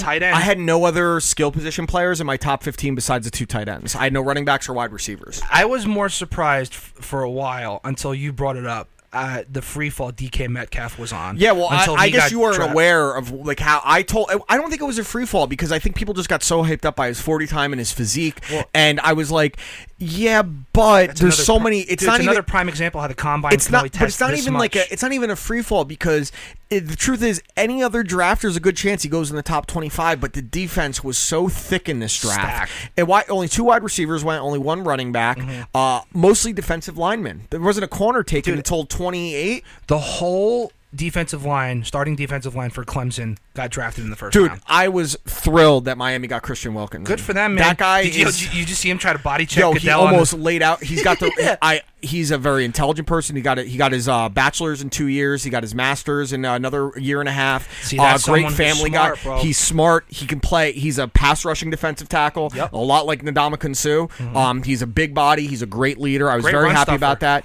But for me, obviously, the big deal was getting Josh Rosen. Yes. And the thing that I said before the draft, actually, someone pulled it up. My same buddy, Jake McPherson, found my tweet from March 15th, and I said, I think the Dolphins are going to end up with Josh Rosen.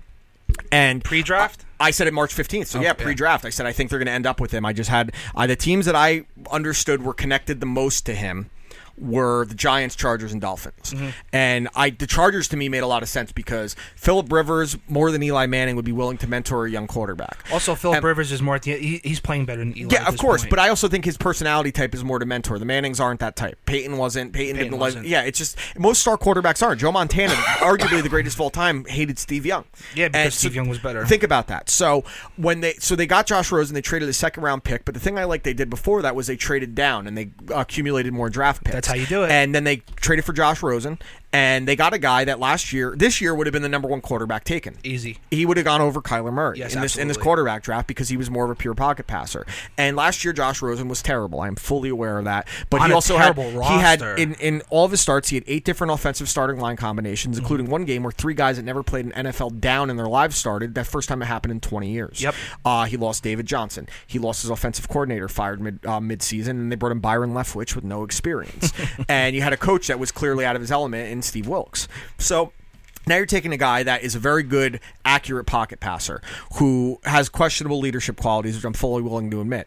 But you cleared up financial things as well because when you traded him, the Cardinals already paid his guarantee. Yep. And now the greatest thing about this is they say they hit a home run and he turns out to be great. You got your franchise quarterback for a 2nd round pick, less money.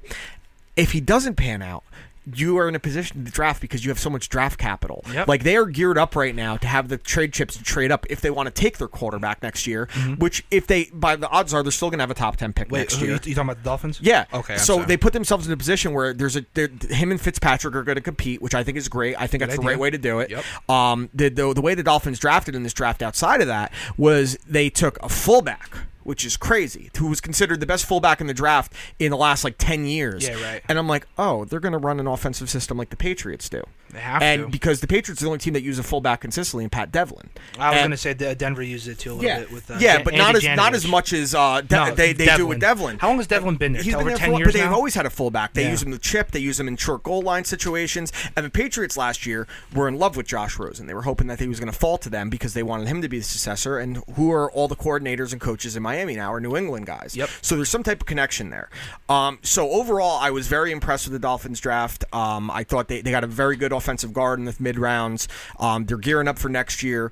I like that they have a vision. They have a plan. They're making the team tough and physical. A team that does not have a plan Let's go. is the New York Football Giants. I wrote. I don't know if you got to read the article I wrote about. Not but yet, I'm going to. A couple Giants fans were pissed about it. Tell me I'm wrong. They can get pissed all they want. So this is the main thing I stated in there. I'm actually really rooting for Daniel Jones because I feel bad for him. It's not his fault he was taken at 6 overall. If that pick happened at the 17th pick rather than the 6th round pick, it looks a lot better. Right. When you consider that Josh Allen was still there and the Giants have never won anything without a dominant pass rush. The kid they took with their 17th pick, Dexter Lawrence, Yep. good player. Yeah. Not great. He wasn't. He's could be really good. I really like the corner the Giants took in the 3rd pick. I forget his name. I'm forgetting names now too. It's when they traded into the end of the I thought first that was a round. good move. But the difference between what I see the Dolphins doing rebuilding, having a vision for the type of team they want, and what the Giants are doing is the same thing I said when they started buying Olivier Vernon and Janoris Jenkins and all those guys a Nate couple years ago. Solder. Nate Solder last year, but when they went on the free agency spree a couple years ago, they brought in all those guys, and I said it's not going to hurt him now. But I was like, what are the Giants trying to do? I don't understand. When they took Saquon last year, and me and Ralph had a huge argument about it. I said Saquon's a win now move, and I think that they're not in a win now position. They weren't. So they take Daniel Jones.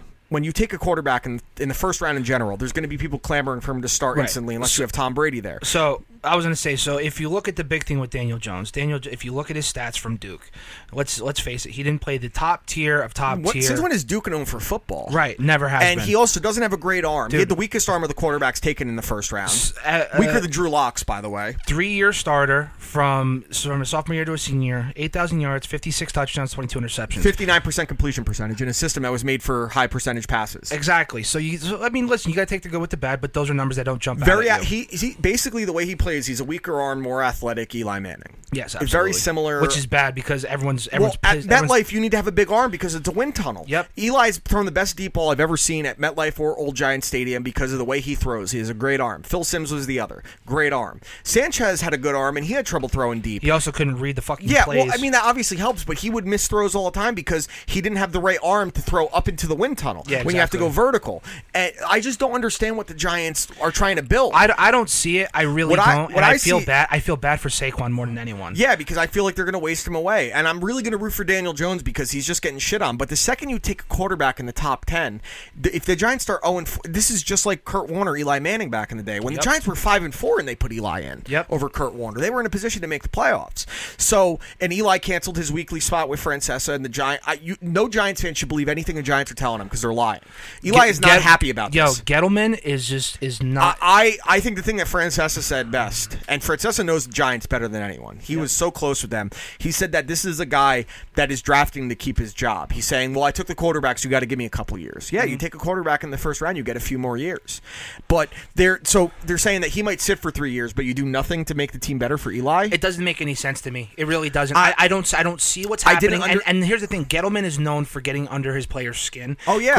Granted. Listen, he was there when Cam Newton was in Carolina, and it's known that he ran Steve Smith out of town when Steve Smith was still balling. Dude, Josh Norman. Great to say what you said, but Josh Norman came off an all-pro. He was the year. best corner in the league that year. Yeah, and then what did he do? He fucking left because he couldn't stand Gettleman. Yeah, and the other team I didn't understand their draft strategy was the Raiders. The defensive lineman they took 4th overall. Third. Good player. There was 6 other players. Did you see the reaction of the one Raiders fan when they drafted? Yep. Who the fuck is that? I did not understand that. I thought for not having a first round pick, the Saints had a really good draft. Yeah. The Falcons had a really good draft because they rebuilt the offensive line, which is what they have to do to protect Matt Ryan. I thought the Seahawks getting DK Metcalf was a great move because he fits. Now that there's questions if Doug Baldwin's ever going to play again as well. What you have to look at that stands. Yeah, because he's got a lot of injuries. I was happy to see the Dolphins have a vision. I mean, now that if Wilkins pans out, and you have him, Minka Fitzpatrick, and Xavier Howard, you have building blocks on your defense now. You got the corners covered, and not to mention you have the interior line. Exactly. And the offense is going to look entirely different. I'm excited. I think Rosen's going to play with a big chip on his shoulder. I some people that were like mad that he unfollowed the Cardinals on social media. Who cares? It's social media. Like Steve Smith got one viral because he had a thing ripping him about social media. Like, dude, it's the same thing when people went nuts when Julio Jones unfollowed the Atlanta Falcons. Some people are saying, well, he's a terrible leader, but then Larry Fitzgerald won't talk bad about anyone, but David Johnson and another Kirk on the Cardinals came out and said this kid is going to be one of the best in the league. They're saying this. Like, I'm excited to see it. Like, it didn't work out in Arizona after 1 year, which is crazy to think. It's the first time in NFL history a team took a quarterback in the top 10 of the draft back-to-back years. First time ever that happened. They took quarterbacks in the top 10 back-to-back years. The Jets had a good draft. The Bills had a good draft. The Patriots always have a decent draft. The Bengals, I didn't like their draft. I thought the Panthers didn't do anything to protect Cam Newton, which is such a massive mistake. I thought the Broncos getting Drew Lock, who I really like. He's got the best arm in this draft. I think he's going to be great. In the second round, I think that's a big steal. I like Drew Lock significantly more than Daniel Jones. If he can fix his accuracy is the biggest problem. His accuracy is a huge question mark, but if you put him in a system where they're running the ball 30 times a game and he just has to hit some vertical passes, they should be running a play-action vertical game. Dude, that's all. Listen, the way the Broncos roster is set up right now, you have Philip Lindsay, who's going to be absolutely dynamic. You have Royce Freeman. It's one of the best 1-2 punches in the league. You have the great young wide receiver with the mentor and Emmanuel Sanders. You got Cortland Sutton on the outside, who is looking like a jump ball master in the end zone. Yep. Emmanuel Sanders run that slot, and Deshaun Hamilton. Now you throw Noah Fant, and then Jeff Howerman came on late at the end of the season. So that offense has the ability to be prolific. Another team that I didn't think had a good draft for fixing the specific need they needed to fix was the Houston Texans, not improving their offensive Idiots. line. Very, very dumb. Idiots. I love the Lions taking T.J. Hawkinson. There is some Smart. questions here because I texted my buddy who's a Lions fan, and he goes, "He's going to be great when he's a Pro Bowler." Well, that was what I was going to say. This is the third time in the last 12 years the Titans took a tight end in the top 10, or the Lions, excuse me, in the top 10, which is Pettigrew. Brendan Pettigrew from Tennessee. You're right. Forgot about and then that. Ebron obviously won. Pettigrew never really panned out. He had a decent career, but he wasn't great. Journeyman. Ebron obviously last year was amazing. This guy I think could be a lot like Gronk. He plays a lot like Gronk. Did you see all the fucking things of him pancaking? He's not that big of a dude. He's pancaking linebackers that are 3 times the size of him. The Colts had another fantastic draft. They got more speed on the wide receiver side. I thought they had a great draft. They got Antonio Brown's fucking the Ravens got Antonio Brown's nephew, cousin, Hollywood Brown. That went to the Ravens, which could be, there's questions about how much they're going to be passing, but they're going to find a way to get the ball in his hands, screen passes, end arounds, jet sweeps, things like that. It was this draft for defense was phenomenal. I think it's going to be way too hard to predict who's going to end up being the defensive rookie of the year, because so much is going to be about playing time and systems. I think the 2 people to walk out for are Quentin Williams and Josh Allen. Those are going to be your top 2 I mean, Nick Bosa is going to be massive too, because people don't realize how good the 49ers defensive line is now. It's stacked. You got to look at playing time.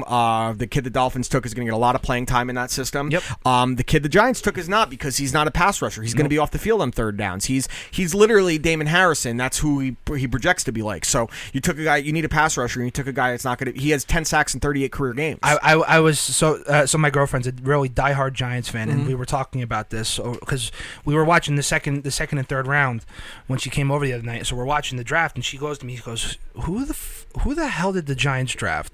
I go, "That kid Daniel Jones from Duke," and she follows him on Instagram. She's showing how the Giants are trying to hype him up and shit.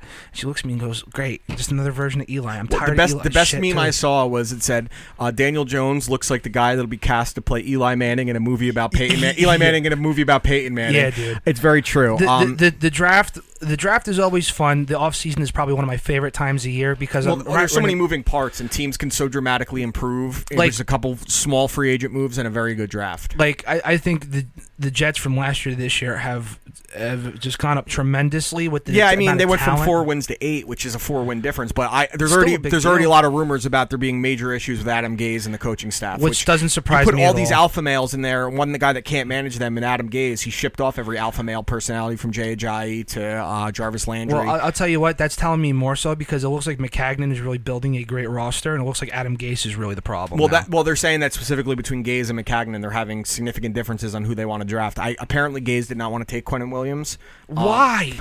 Because he's arguably like the best player in the draft, man. I know.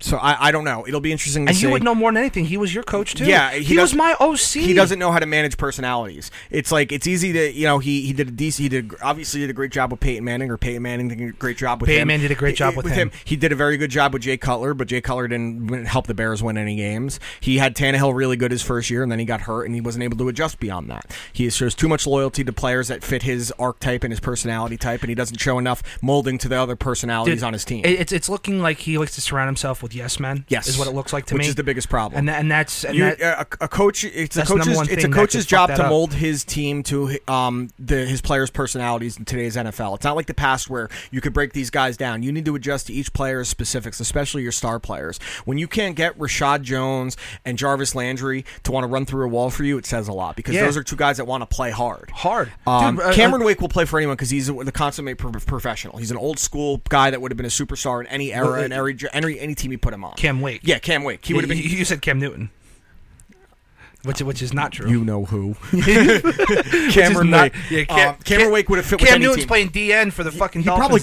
He probably could. But overall, I was very happy the Dolphins took a risk in taking Rosen. Kind of have because, to. hey, if he pans out, man, you're set. What? It's a second round pick. And if he doesn't, you could draft. If he isn't great this year, or say he plays well and you still want to take a quarterback, maybe not this year, but take Trevor Lawrence in 2 years, you could trade him then. You build up his value, and then you could trade Rosen, and he's back right where he started this year. I'll tell you something that when Denver drafted Drew Lock, part of me me was like stoked on it, and the other part of me is like, ah, shit. And I'll tell you why.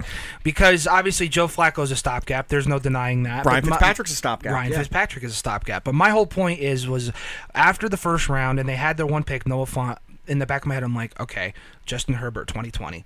And I was like, okay, that's going to work. Tua. You don't know how good the Broncos are going to be in a tough division. You could end up getting Tua. You don't know who's going to fall, who's going to rise. Tua's not till 2021. No, he's this year. Trevor Lawrence is 2 years. Tua's coming out this year. Trevor Lawrence is 2 years. And Lawrence is going to be the guy, I think. But everyone thought Herbert didn't, even before he got hurt, wasn't playing as well this year. But he's still a guy that most people see as like major upside, and I do as well. That's the same thing, and that's why when he said he was going back to school, I'm like, the Giants were pissed. Yeah, of course Giants they were. So pissed. He was going to be number one quarterback selected. Yeah, he probably would have been. He probably would be, and I'm excited to see what Kyler Murray can do. I'm a little iffy on his attitude. Another thing I didn't really get to mention about the Giants, the reason they took Daniel Jones is because they thought that the Redskins, and they said another team they thought the Broncos were going to take him beforehand. Yep. They got bluffed out. They got bluffed 100%, hard. and the Broncos and the Redskins got their guy in Dwayne Haskins, who I think is going to be a stud. Dwayne Haskins is going to rub it in the Giants' face for the next 10 years. I think he's going to be a stud as long as he can, have the right coaching around him. Stay healthy. But he's got to stay healthy. But people are like, oh, he scrambles around. He doesn't scramble. He's a pocket passer. I remember when the